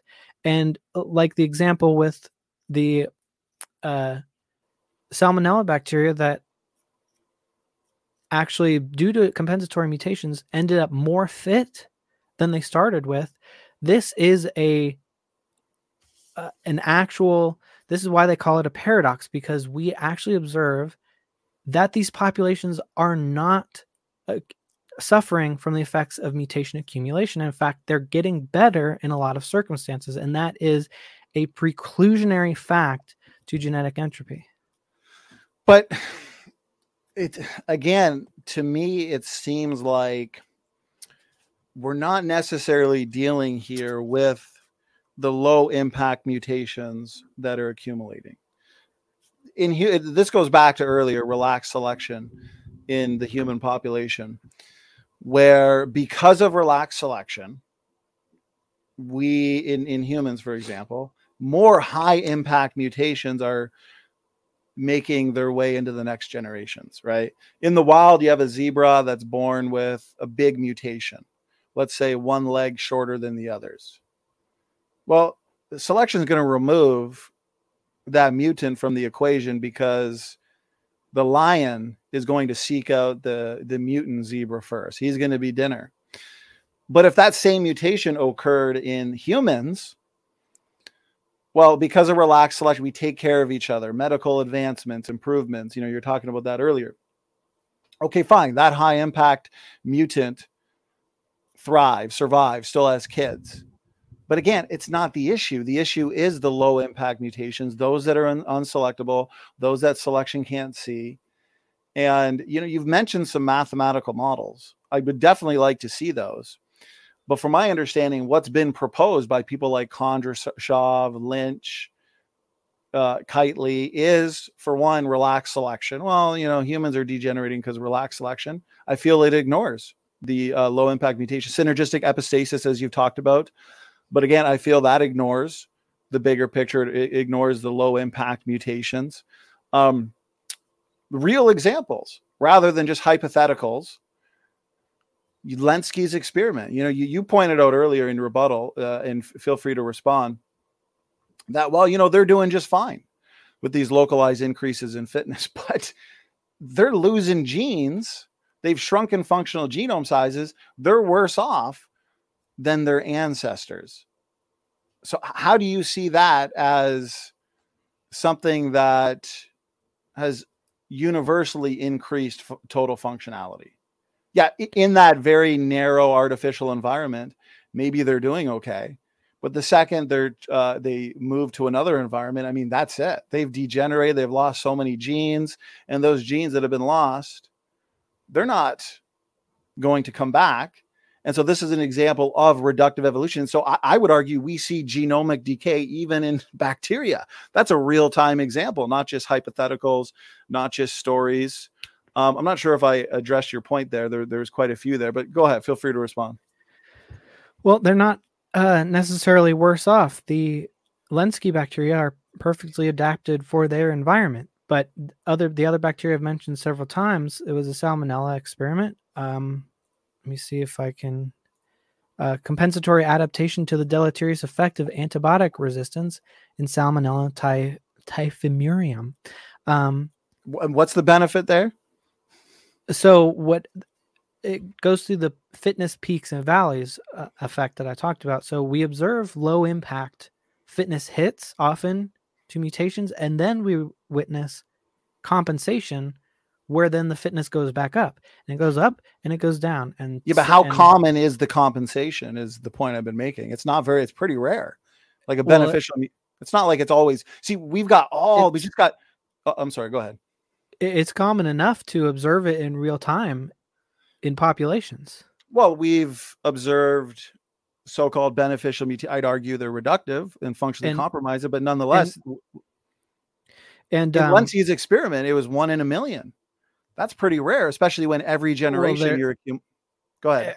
I mean, the bacteria produce millions of each other per day, but well, what's the beneficial mutation rate in humans then? Even if there's like a 10-to-1 ratio of deleterious to compensatory, there's 10-to-1 compensatories that can fix any single deleterious. So if there are fewer compensatory mutations per deleterious one, each single compensatory mutation is able to fix multiple has the probability to fix multiples of them have the probability to fix the single deleterious that we're looking at. And we observe this experimentally that it does happen with enough frequency. Okay, but assuming what deleterious mutation rate? 1 per generation, 10, 50, 100? What's this math based on? Well, it's with this experiment, it's not math. It's not a model or a program. It's literally just breeding bacteria, and they're actually getting more fit.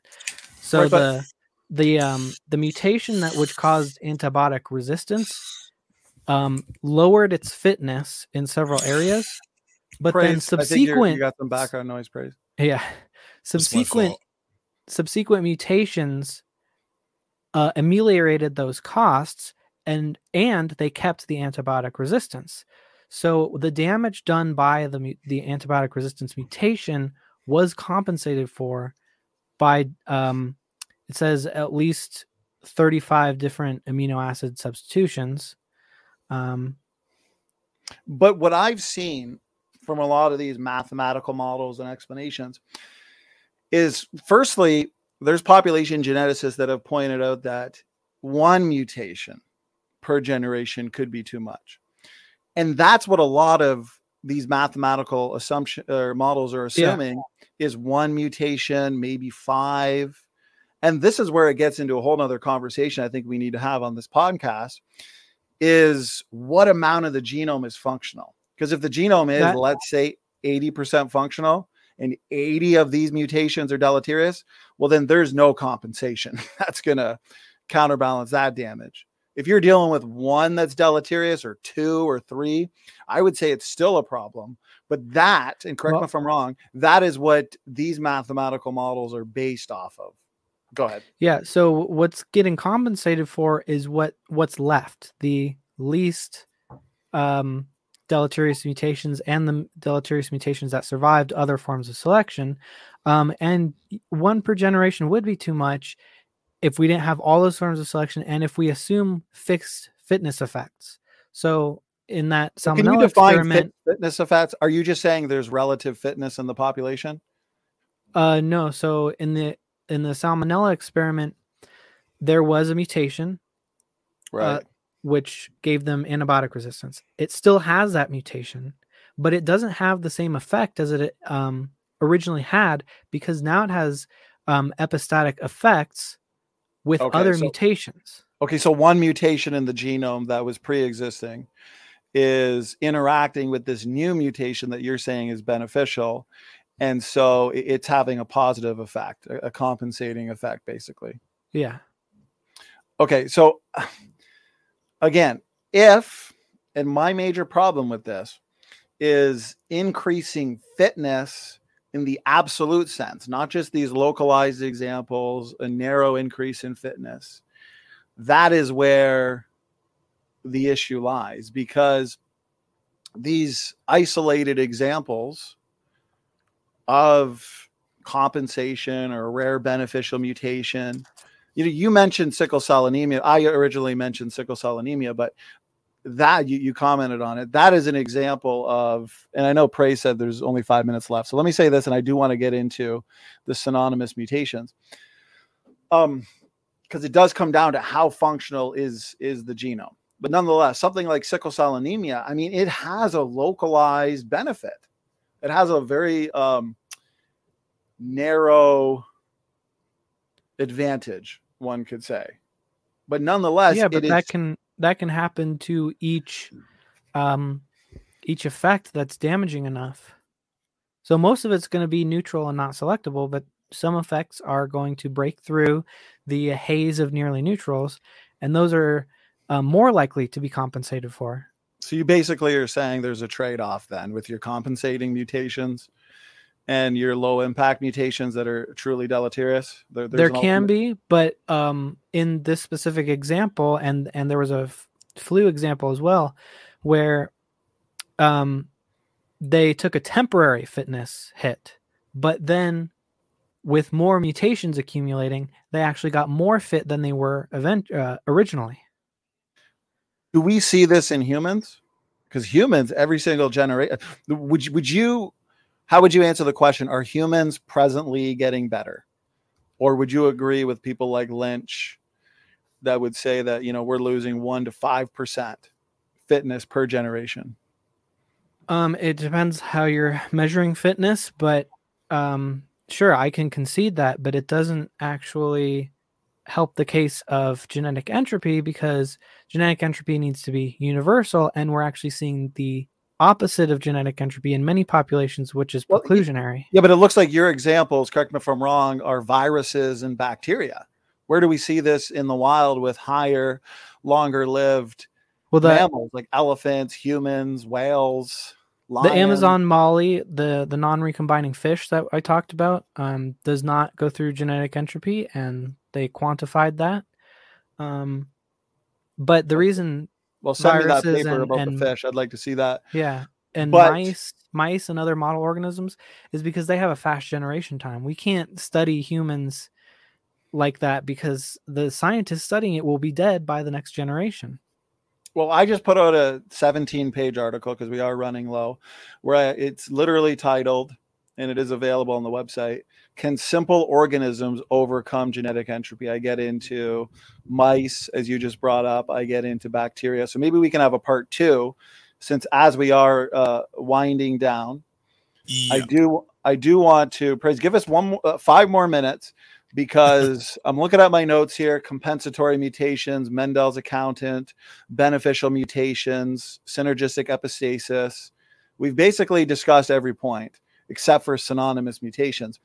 And so I would argue, and I'd be curious as to your thoughts, Snake, and for the audience, basically what we're talking about here is basic genetics, where we've got 20 amino acids and 4 different DNA letters, right? A, T, C, G. So what we find is different languages in the cell, multiple overlapping codes. But when it comes to proteins, coding for proteins specifically, 3 different DNA letters code for a single unit of a protein, right? An amino acid. And so what we actually find, and this is what Snake was talking about earlier, is we find redundancy in DNA when coding for a protein. You'll oftentimes see it described as third position codon degeneracy, I believe it is. And so we've got this wobble position 3 that is redundant. And so if you were to change that, it's not going to affect the protein. And so some would say it's absolutely neutral. But what we're actually finding is that wobble position 3, your third position codon variation, it's not simply just redundant. It's not simply just tolerating error, but, and there's secular papers describing the fact that the cell is actually using these different redundant elements to slow and speed processes in the cell. So we have just amazing levels of information compression into every letter of DNA. And so, yeah, those can be hit with a mutation. And although it doesn't affect the protein, I would argue that it's still slightly deleterious because those redundant elements are used to slow and speed the processes in the cell. And so if it's hit with a mutation, that speed changes and it could change negatively. Not to mention redundancy. I'll say this and then go ahead. Redundancy is good design. And so more redundant elements in the genome that are hit with deleterious mutations leaves less redundant elements in the genome to be utilized as backup code, or even much like a spare tire in the back of your car. Yeah, it's redundant. You got 4 tires. Once you use it, I know the evolutionists love the car analogies. Once you use it, well, that's it. There's no other spare tire. Now you better not get another flat. And so redundancy is important. Go ahead, Taylor. What are your thoughts on that? So, I mean, there are some very niche reasons why there's like weak selection for certain codon bias, like for CG tags, for example. Their viruses get noticed by the cell. So they're actually selected against having that. But overall, the selection is really weak, and the distribution of codon bias is basically random. So the majority of the synonymous mutations are going to be just the same if they're being translated. It's going to result in the same protein. Okay. So how much time do we have left? Yeah, let's do this. Praise, since we've already gone over on the discussion. Oh yeah, we're way over. Yeah, let's jump into closings. I'll do my 5-minute because I started. Snake can do his 5-minute. This has been comprehensive. We'll do some audience questions and then we'll wrap up the podcast. It's been a lot of fun. So okay, so Praise, I get the first 5 minutes. Yep, you started. Okay, so excellent discussion. You know, I've had a lot of fun here. It's been comprehensive. Praise, let me know when I have a minute left, if you could. And so essentially, it comes down to whether or not these examples of localized improvements that I would say are going to save the day for genomes, because deleterious mutation accumulation, my whole argument is that they put shelf lives on genomes. Okay. And this is actually amazing evidence from the Bible. We have profound biblical evidence for genetic entropy because the biblical account of the patriarchs and their ages pre and post flood that we read in the Bible actually reveals this classic genetic degeneration within humanity when you start with Adam and Eve. And so this is biblical. And when all the relevant data is plotted, all these populations show a classical decay curve that approaches 0, which is exactly what we see with your low impact deleterious mutations that are accumulating. Now, here's the problem, though. His arguments are basically like trying to remove rust one atom at a time, very occasionally. And Taylor, I mean, it's kind of tongue in cheek, but he keeps on saying that selection removes unselectable mutations. That doesn't even make any sense. That's the whole point, is your low impact mutations, your slightly deleterious mutations are effectively neutral. They're only slightly deleterious to the point where selection can't see them. And so they're only subject to genetic drift.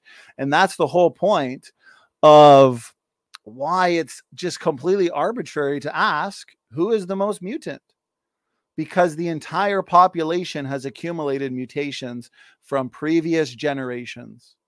The population in general is multiply mutant.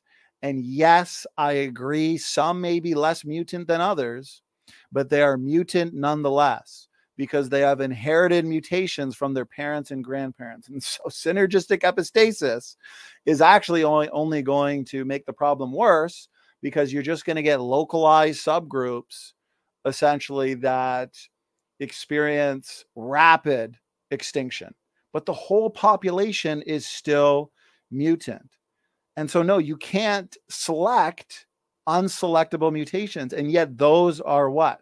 Low impact. They're deleterious. And so I appreciate it, Taylor. He gave some examples of very bad fitness declining mutations, and then secondary mutations, right? Compensatory mutations was a bulk of his argument, that apparently make it slightly better than the terrible fitness that pre-existed. And so again, what I've said in response this whole time is those types of compensating mutations, they're only slowing down the degeneration, and they are not stopping the process. Okay, so these slightly deleterious mutations that are low impact, they are the problem. They accumulate unchecked, they degenerate. Recombination isn't going to save the day, because again, recombination is just going to do what your synergistic epistasis does, your rare beneficial mutations perhaps, is you may have a localized increase in fitness, but while the whole genome is degenerating, and you may have some localized improvements at a few nucleotide sites, massive numbers are still being degraded. And so there's no positive trade-off. It's not sustainable. It results in exactly what we've seen in the E. coli experiments with shrinking functional genome sizes. Essentially, what you're doing is you're just throwing out a ton of information from multiple nucleotide sites, and then you're trying to desperately replace all of that information loss with single desirable point mutations. It's not going to work. It's not going to save the day. And we see thousands of mutation-related diseases manifesting in the human population. There's a paper out there that talks about how just mammal mutation rates in general are all very high. How many billions of dollars has been spent studying the human genome? So yeah, we have more evidence for degeneration in the human genome than, let's say, other species in the wild that we haven't really studied. But the more we study those species in the wild, I predict, yeah, you're going to find evidence for disease, degeneration, because species with high mutation rates, long-lived complex organisms, they are going to be consistently more and more mutant. And that's why we have so many examples of what I call microgenetic entropy, the entire hominid fossil record, basically, or those in the human line. So your hominin fossil record, like Neanderthalensis, highly inbred, suffered from a high genetic load, mammoth populations as well in the past. Your hobbit species was suffered from reductive evolution.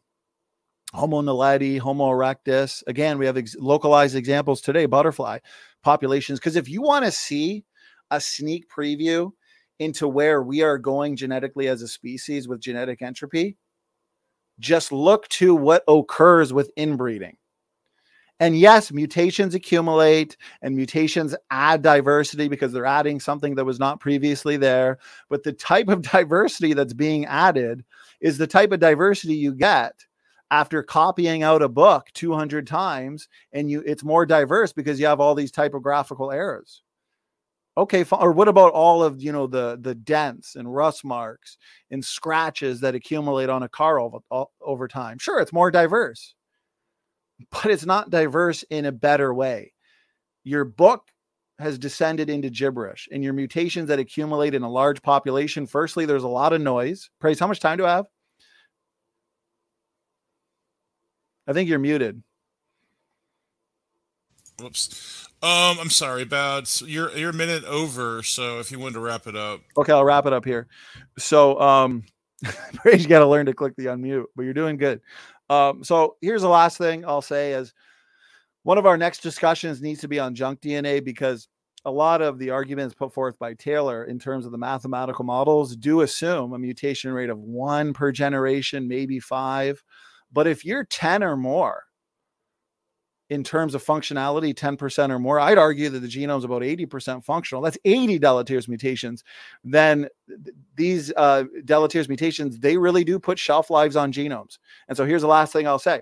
If species cannot persist for millions of years into the future, they definitely could not have persisted for millions of years into the past. And so the reason why species have not yet gone extinct is because biology is young.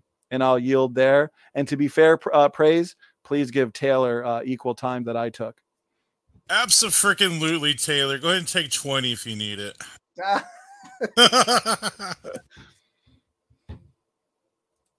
Oh, I think you're muted too, Taylor. Did you mute me?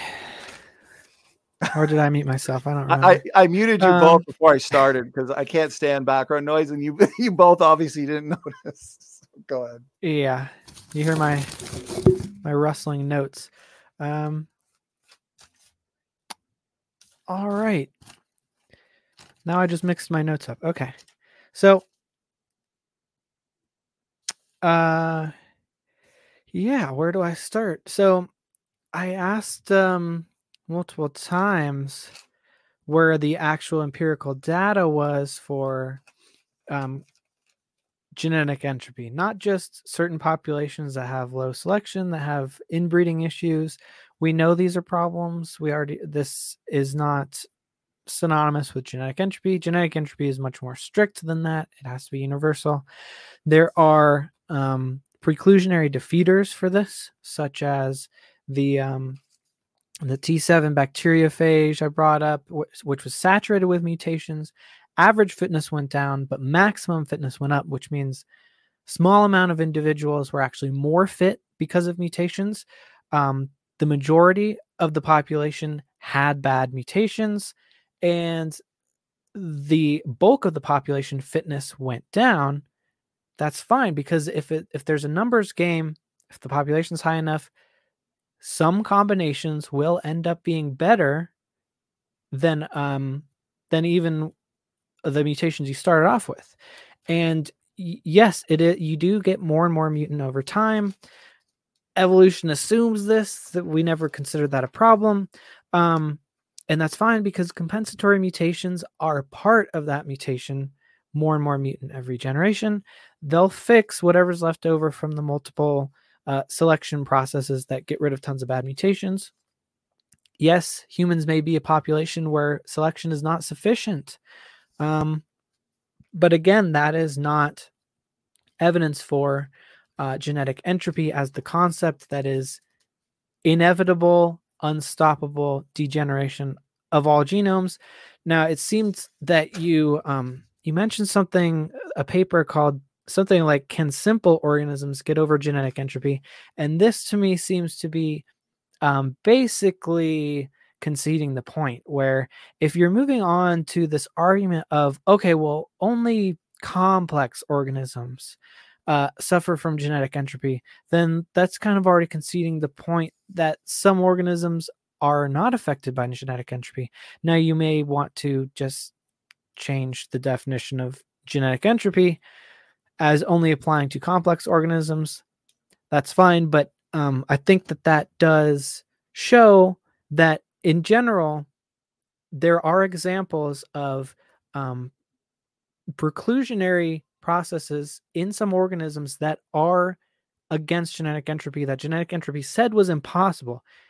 Okay, so they're adjusting the model. But I'll just go over the other couple examples I gave.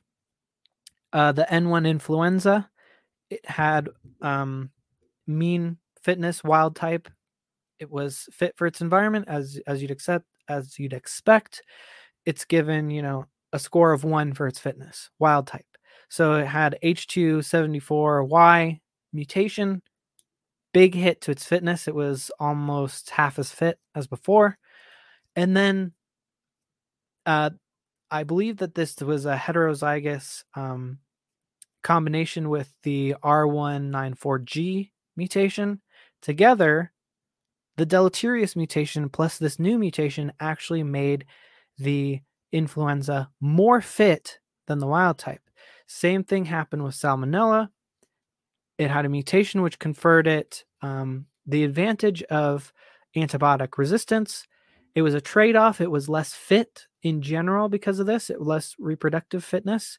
Then it went through another round of several mutations, and it recovered that genetic fitness, reproductive fitness, and kept its resistance gene. So it had that original mutation for the resistance, and then it kept getting more and more mutant, and it actually got more fit. It got more traits. It got more functional, and unlike Lenski, it was actually put back in wild type environment, and it was more fit, and it kept the benefits that originally it traded off. So what we observe in evolution is peaks and valleys of fitness. But the fact that there is actually an increase in complexity, an increase in fitness, would actually preclude the definition Sanford gave for genetic entropy. And so now the model is adjusting to maybe only apply to complex organisms, which of course are harder to study. And so, yeah, I think that that's the point that we're at, is where we've shown that there is no actual empirical data backing up genetic entropy. It's only computer models. There's a mutational paradox where very simple math seems to indicate deleterious mutation accumulation is going to be a problem. There are multiple models that show that that can actually be overcome by multiple processes. We don't know exactly which one it is. If any of them are true, it could be any of them, it could be all of them.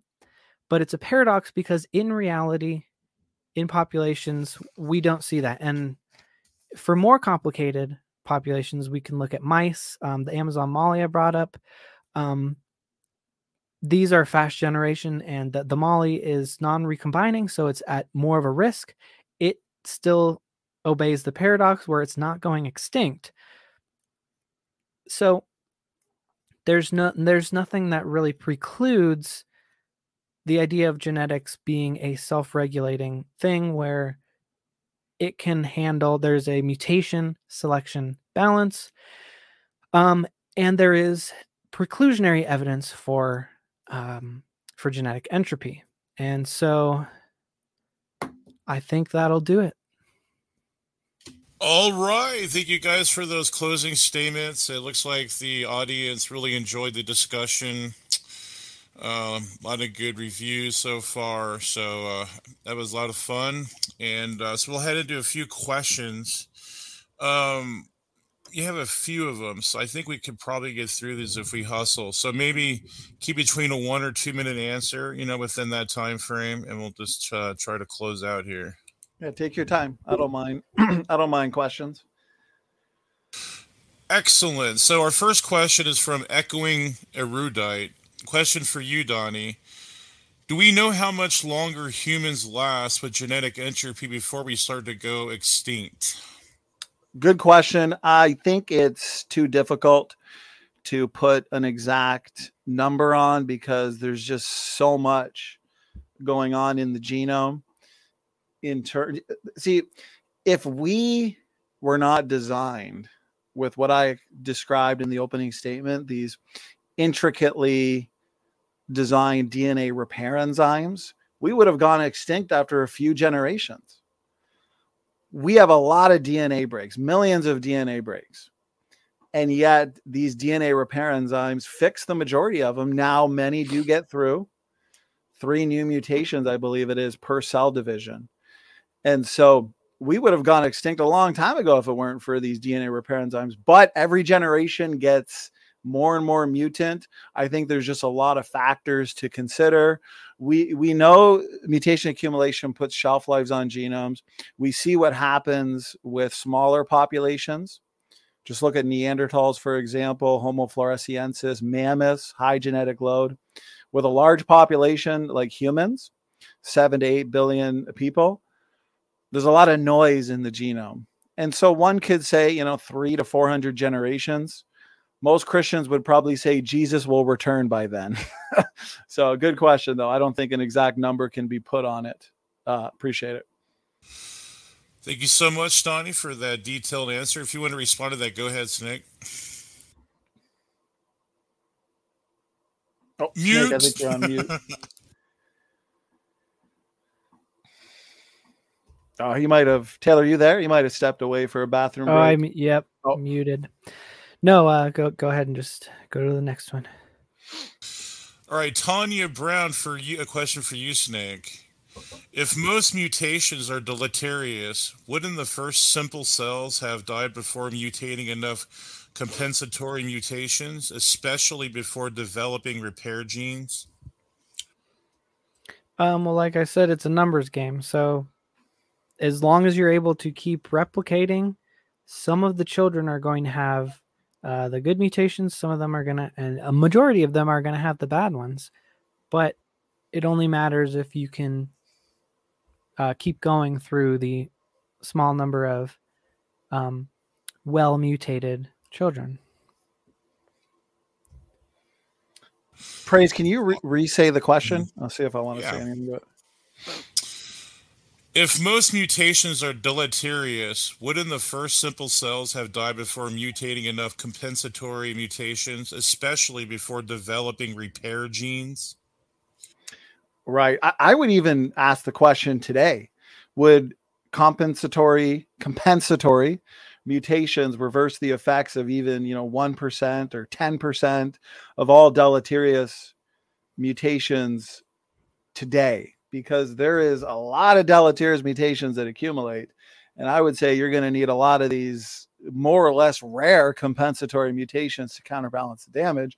You want to go all the way back in time to your single-celled like ancestor that evolved into a multi-celled ancestor, into a fish, amphibian. I mean, once you get into your, farm, right? Fish, amphibian, reptile, mammal. Once you get into your amphibians to reptiles to mammals and higher, more complex organisms, that's where I would say the biggest issue is. Genetic entropy is a concept that was written for higher organisms, longer lived organisms with shorter generation times, faster mutation rates. But here's the last thing I'll say, and then Taylor gets the last word. Question was for him.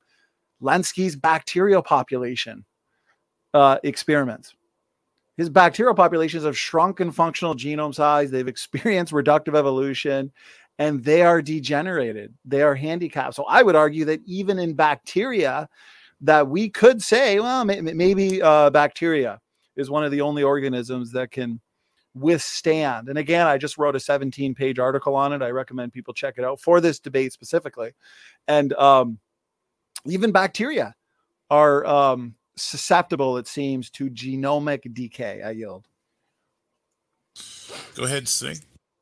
All right. So, Lenski bacteria are not handicapped. They aren't losing any genes they need to survive. Their fitness is not actually going down. They are not selecting for any of the mutations that happen to the genes that they don't need because it doesn't matter.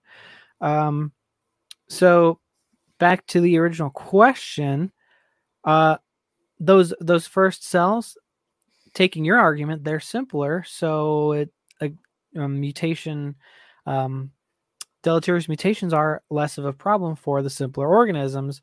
If we're going to take that argument that it's more of a problem for more complex organisms. Thank you so much. We'll into the next question. So this is for you, SFT, by Mark Reed. Why do you refer to Kayuma, I'm not sure, or Kimura, I'm sorry, okay, when Kimura himself disagrees with Stanford? and has said that he is using his work incorrectly. Kimura has, from my understanding, has never said that Dr. Sanford's using his work incorrectly. Let me see. When did Kimura pass away?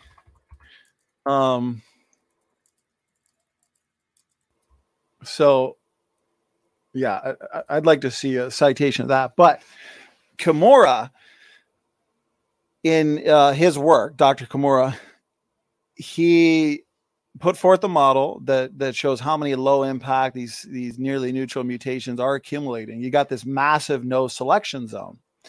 But he did say in passing, more so an assertion or a claim that adaptive substitutions or adaptive mutations, basically beneficial mutations, should be able to counterbalance the damage. But that's it. He never gave any data to support it. What do we know today? Well, there's been a lot of research since Kimura. We know beneficial mutations occur, but they occur very infrequently. It's about 1 in a million. Okay. And when they do occur, they're still usually reductive and functionally compromising to the respective organism. And even when they do occur, they're often lost due to genetic noise because selection doesn't see them, especially in a large population, and therefore selection doesn't amplify them. This goes back to my opening statement where I talked about what's called selection interference, where you have so many traits segregating in a large population that they're basically working against each other. And so selection is only able to amplify the best and remove the worst. And so the last thing I want to say is beneficial mutations almost never get fixed in populations. And if they do get fixed, Dr. Kevin Anderson, in a debate on this channel with Jackson Wheat, he showed a paper, I believe it was from 2020. And, I've got my slideshows, of course, but this is a podcast debate. And so this paper talks about how the beneficial mutations observed in Lenski's bacterial populations, they're actually starting to die. So, I mean, there's just so many problems with beneficial mutations that Kimura's statement or claim, it doesn't work. It's been falsified, basically. But he never gave any supporting evidence for that claim. And so it wasn't a misrepresentation, therefore. Anyways, good question. I appreciate it. Go ahead, Sneak, if you can respond to that. Yeah, so Kimura says that directly to Sanford, this is a quote from Kimura: "The situation becomes quite different if slightly advantageous mutations occur at a constant rate, independent of environmental conditions. In this case, the evolutionary rate can become enormously higher in a species with very large population size than a small population size, contrary to observed pattern." And basically, I just found this, but I think this was his response to Sanford, but it echoes something that he said in the paper, which was very similar, which is basically that if you, since his model oversimplifies things, which we have to do in genetics because it's very complicated, and he's just looking at neutral selection, that oversimplification doesn't mesh well with adding in the beneficial mutations. And so if you add in the beneficials, there's runaway evolution, like in the positive direction. So the and that's assuming constant rate too, which is also not realistic.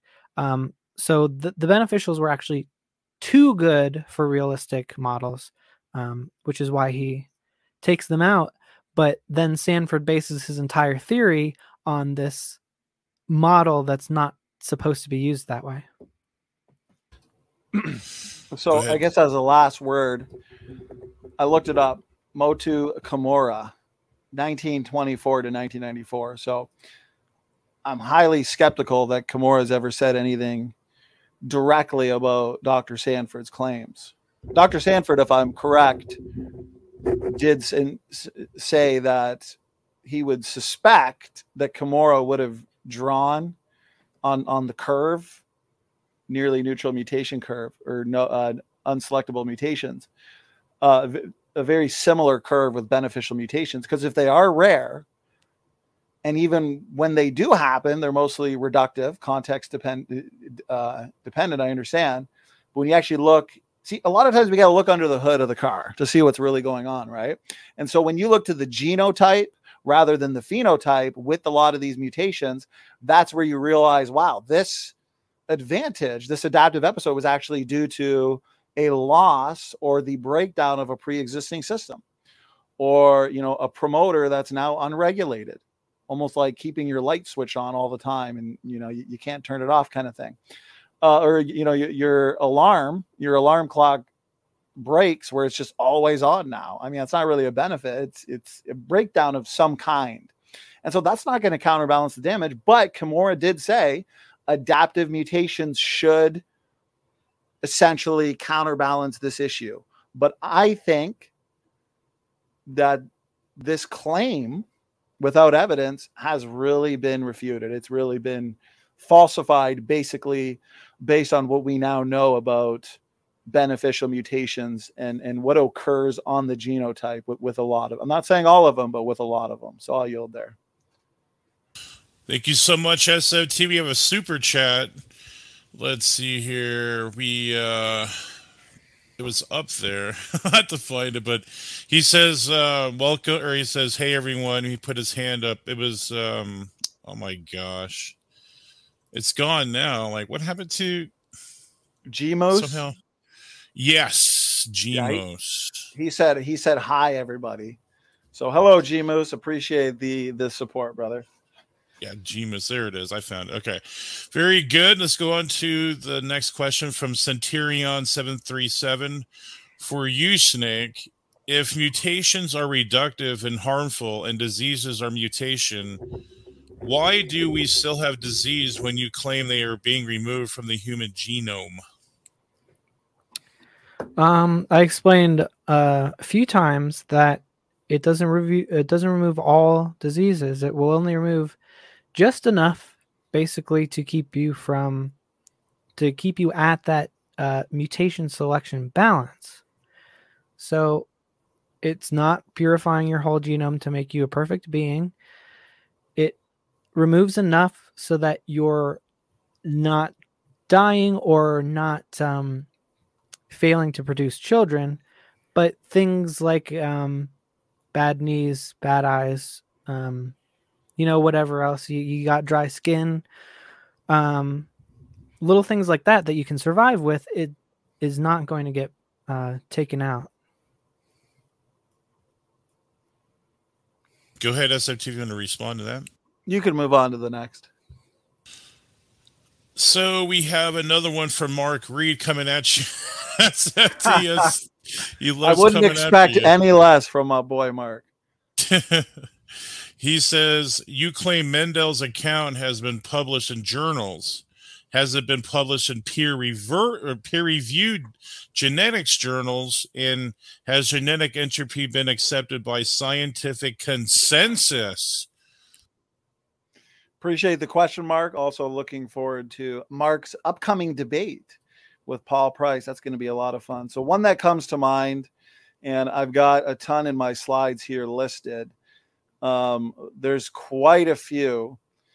Now, what you have to do is sort through ones that are published in secular journals and others that are through a symposium or even in creationist journals. But there's a solid mix. One that comes to mind, I think, that directly answers this question was Dr. Sanford and Dr. Carter published in Theoretical Biology and Medical Modeling.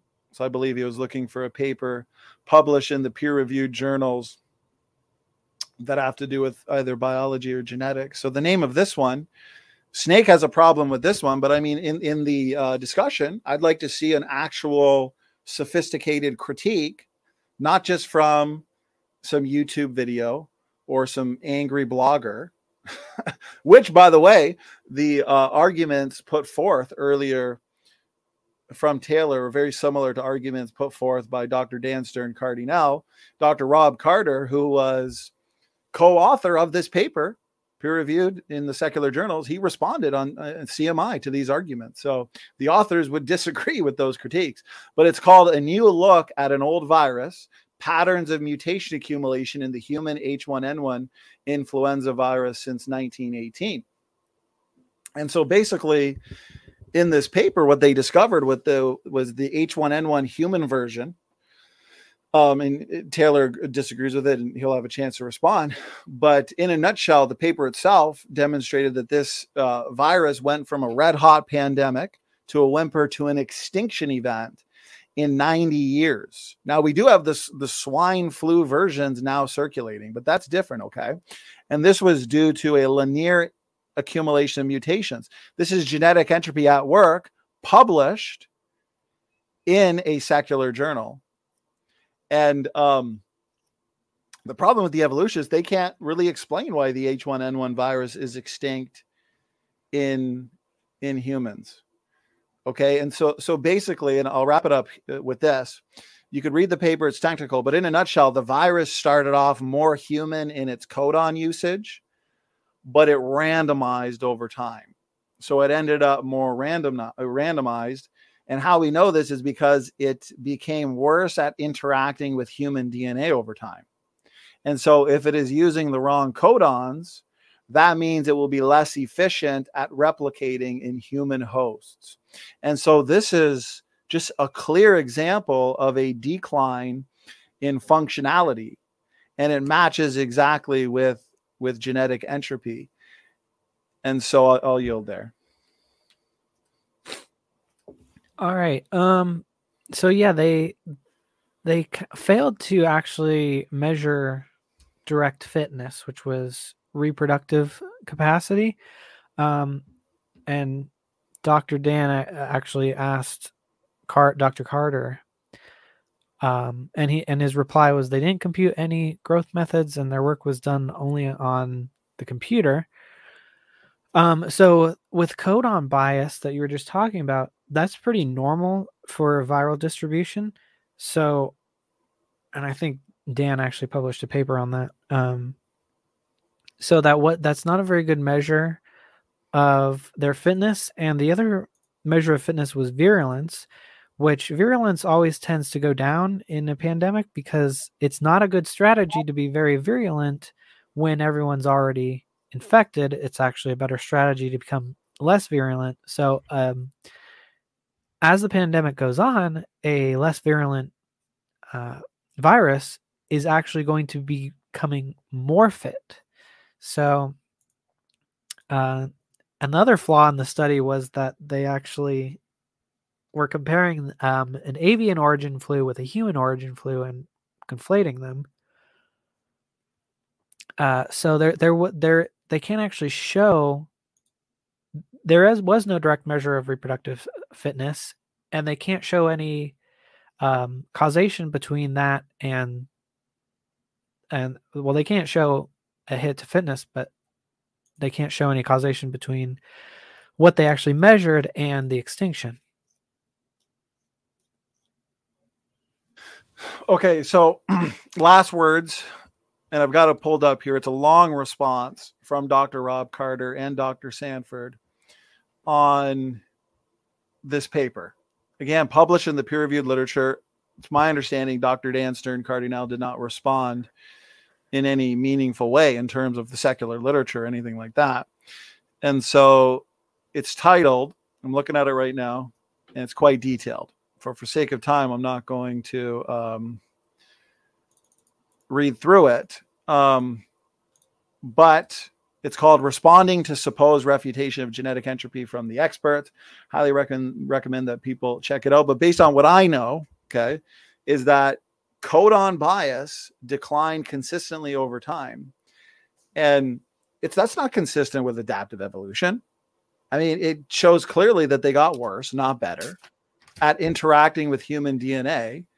And that would correlate to slower replication. And that means less lethal infections.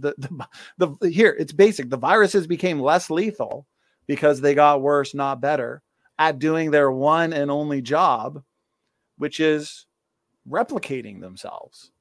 And so again, this went from a red hot pandemic to a whimper to an extinction event in 90 years, and adaptive evolution does not cause extinctions. But if you want to see a direct response to arguments from Dr. Dan Stern Cardinal, but Dr. Carter and Dr. Sanford responding to him directly on this paper, check out Responding to Supposed Refutations of Genetic Entropy from the Experts. I yield.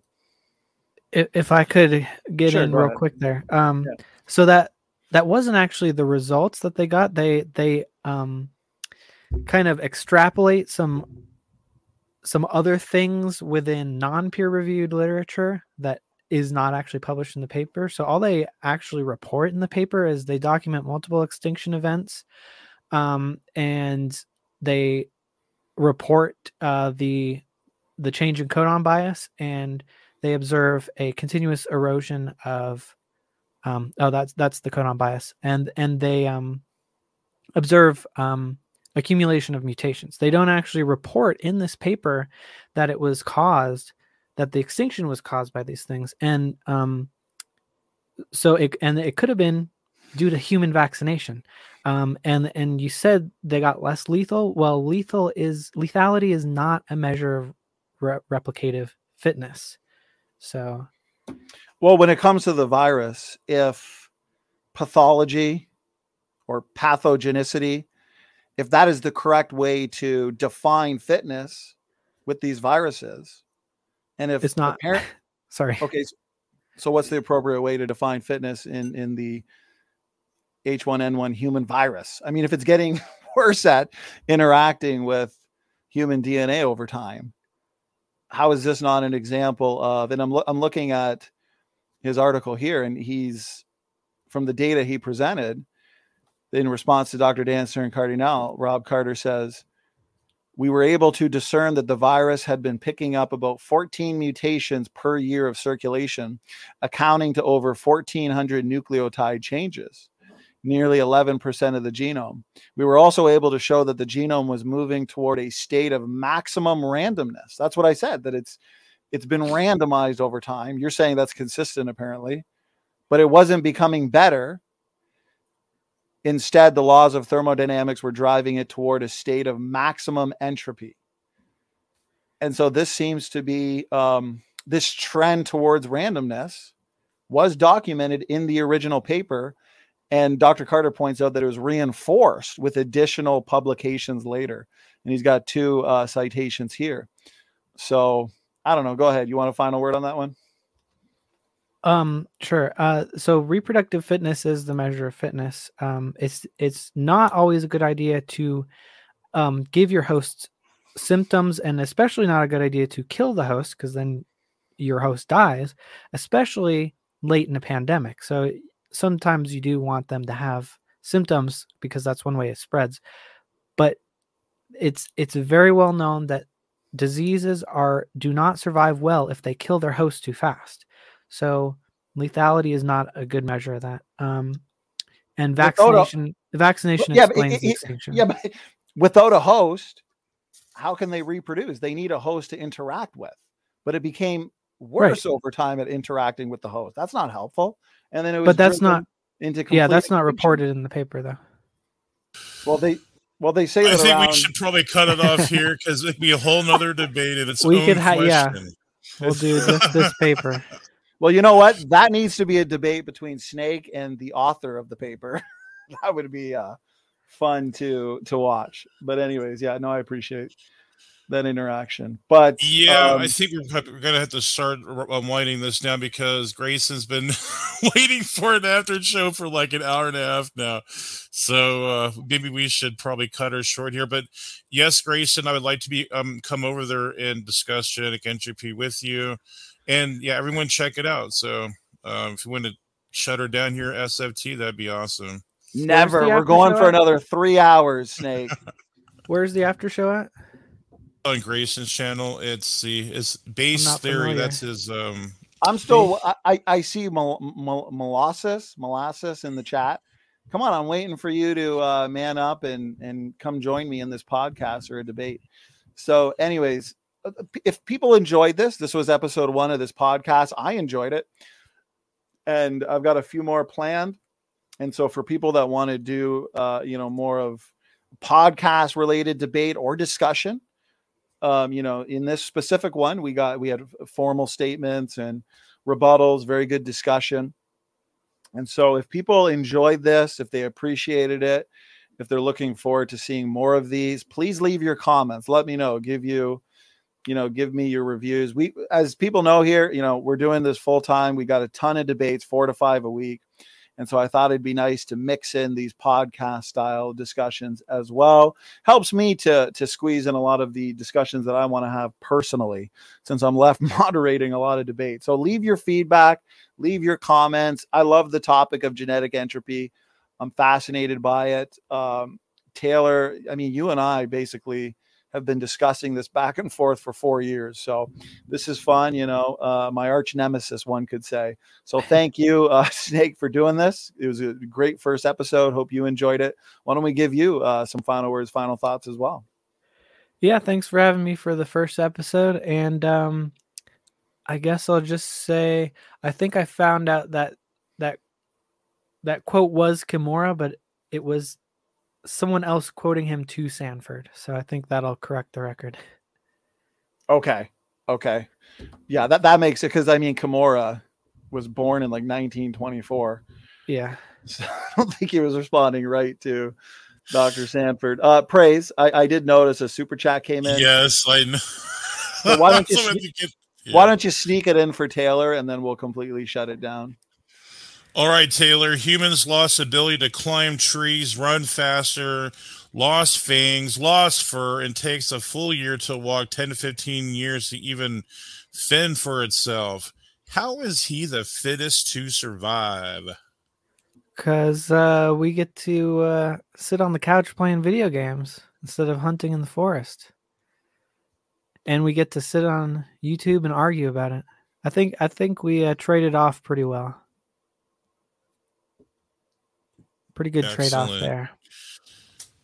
Thank you so much for that response. I mean, SFT, if you really wanted to, go ahead and make it short. No, we're going on 3 hours. So that was fun. Praise I am. Great job moderating episode 1. Privileged to have you. We'll definitely have you for more. You know what we'll do? We'll have different guest mods every podcast. So anyways, to the audience, hope you enjoyed it. We were originally just going to pre-record these and then upload them later. So if you appreciated the fact that we did them live, and then I'll edit it a little bit, just like the opening intro music and stuff. We'll get it up on the podcast website as well. So with that, everybody, thanks for tuning in. Hope you enjoyed the podcast debate, the SFT podcast, Creation versus Evolution Conversations. God bless.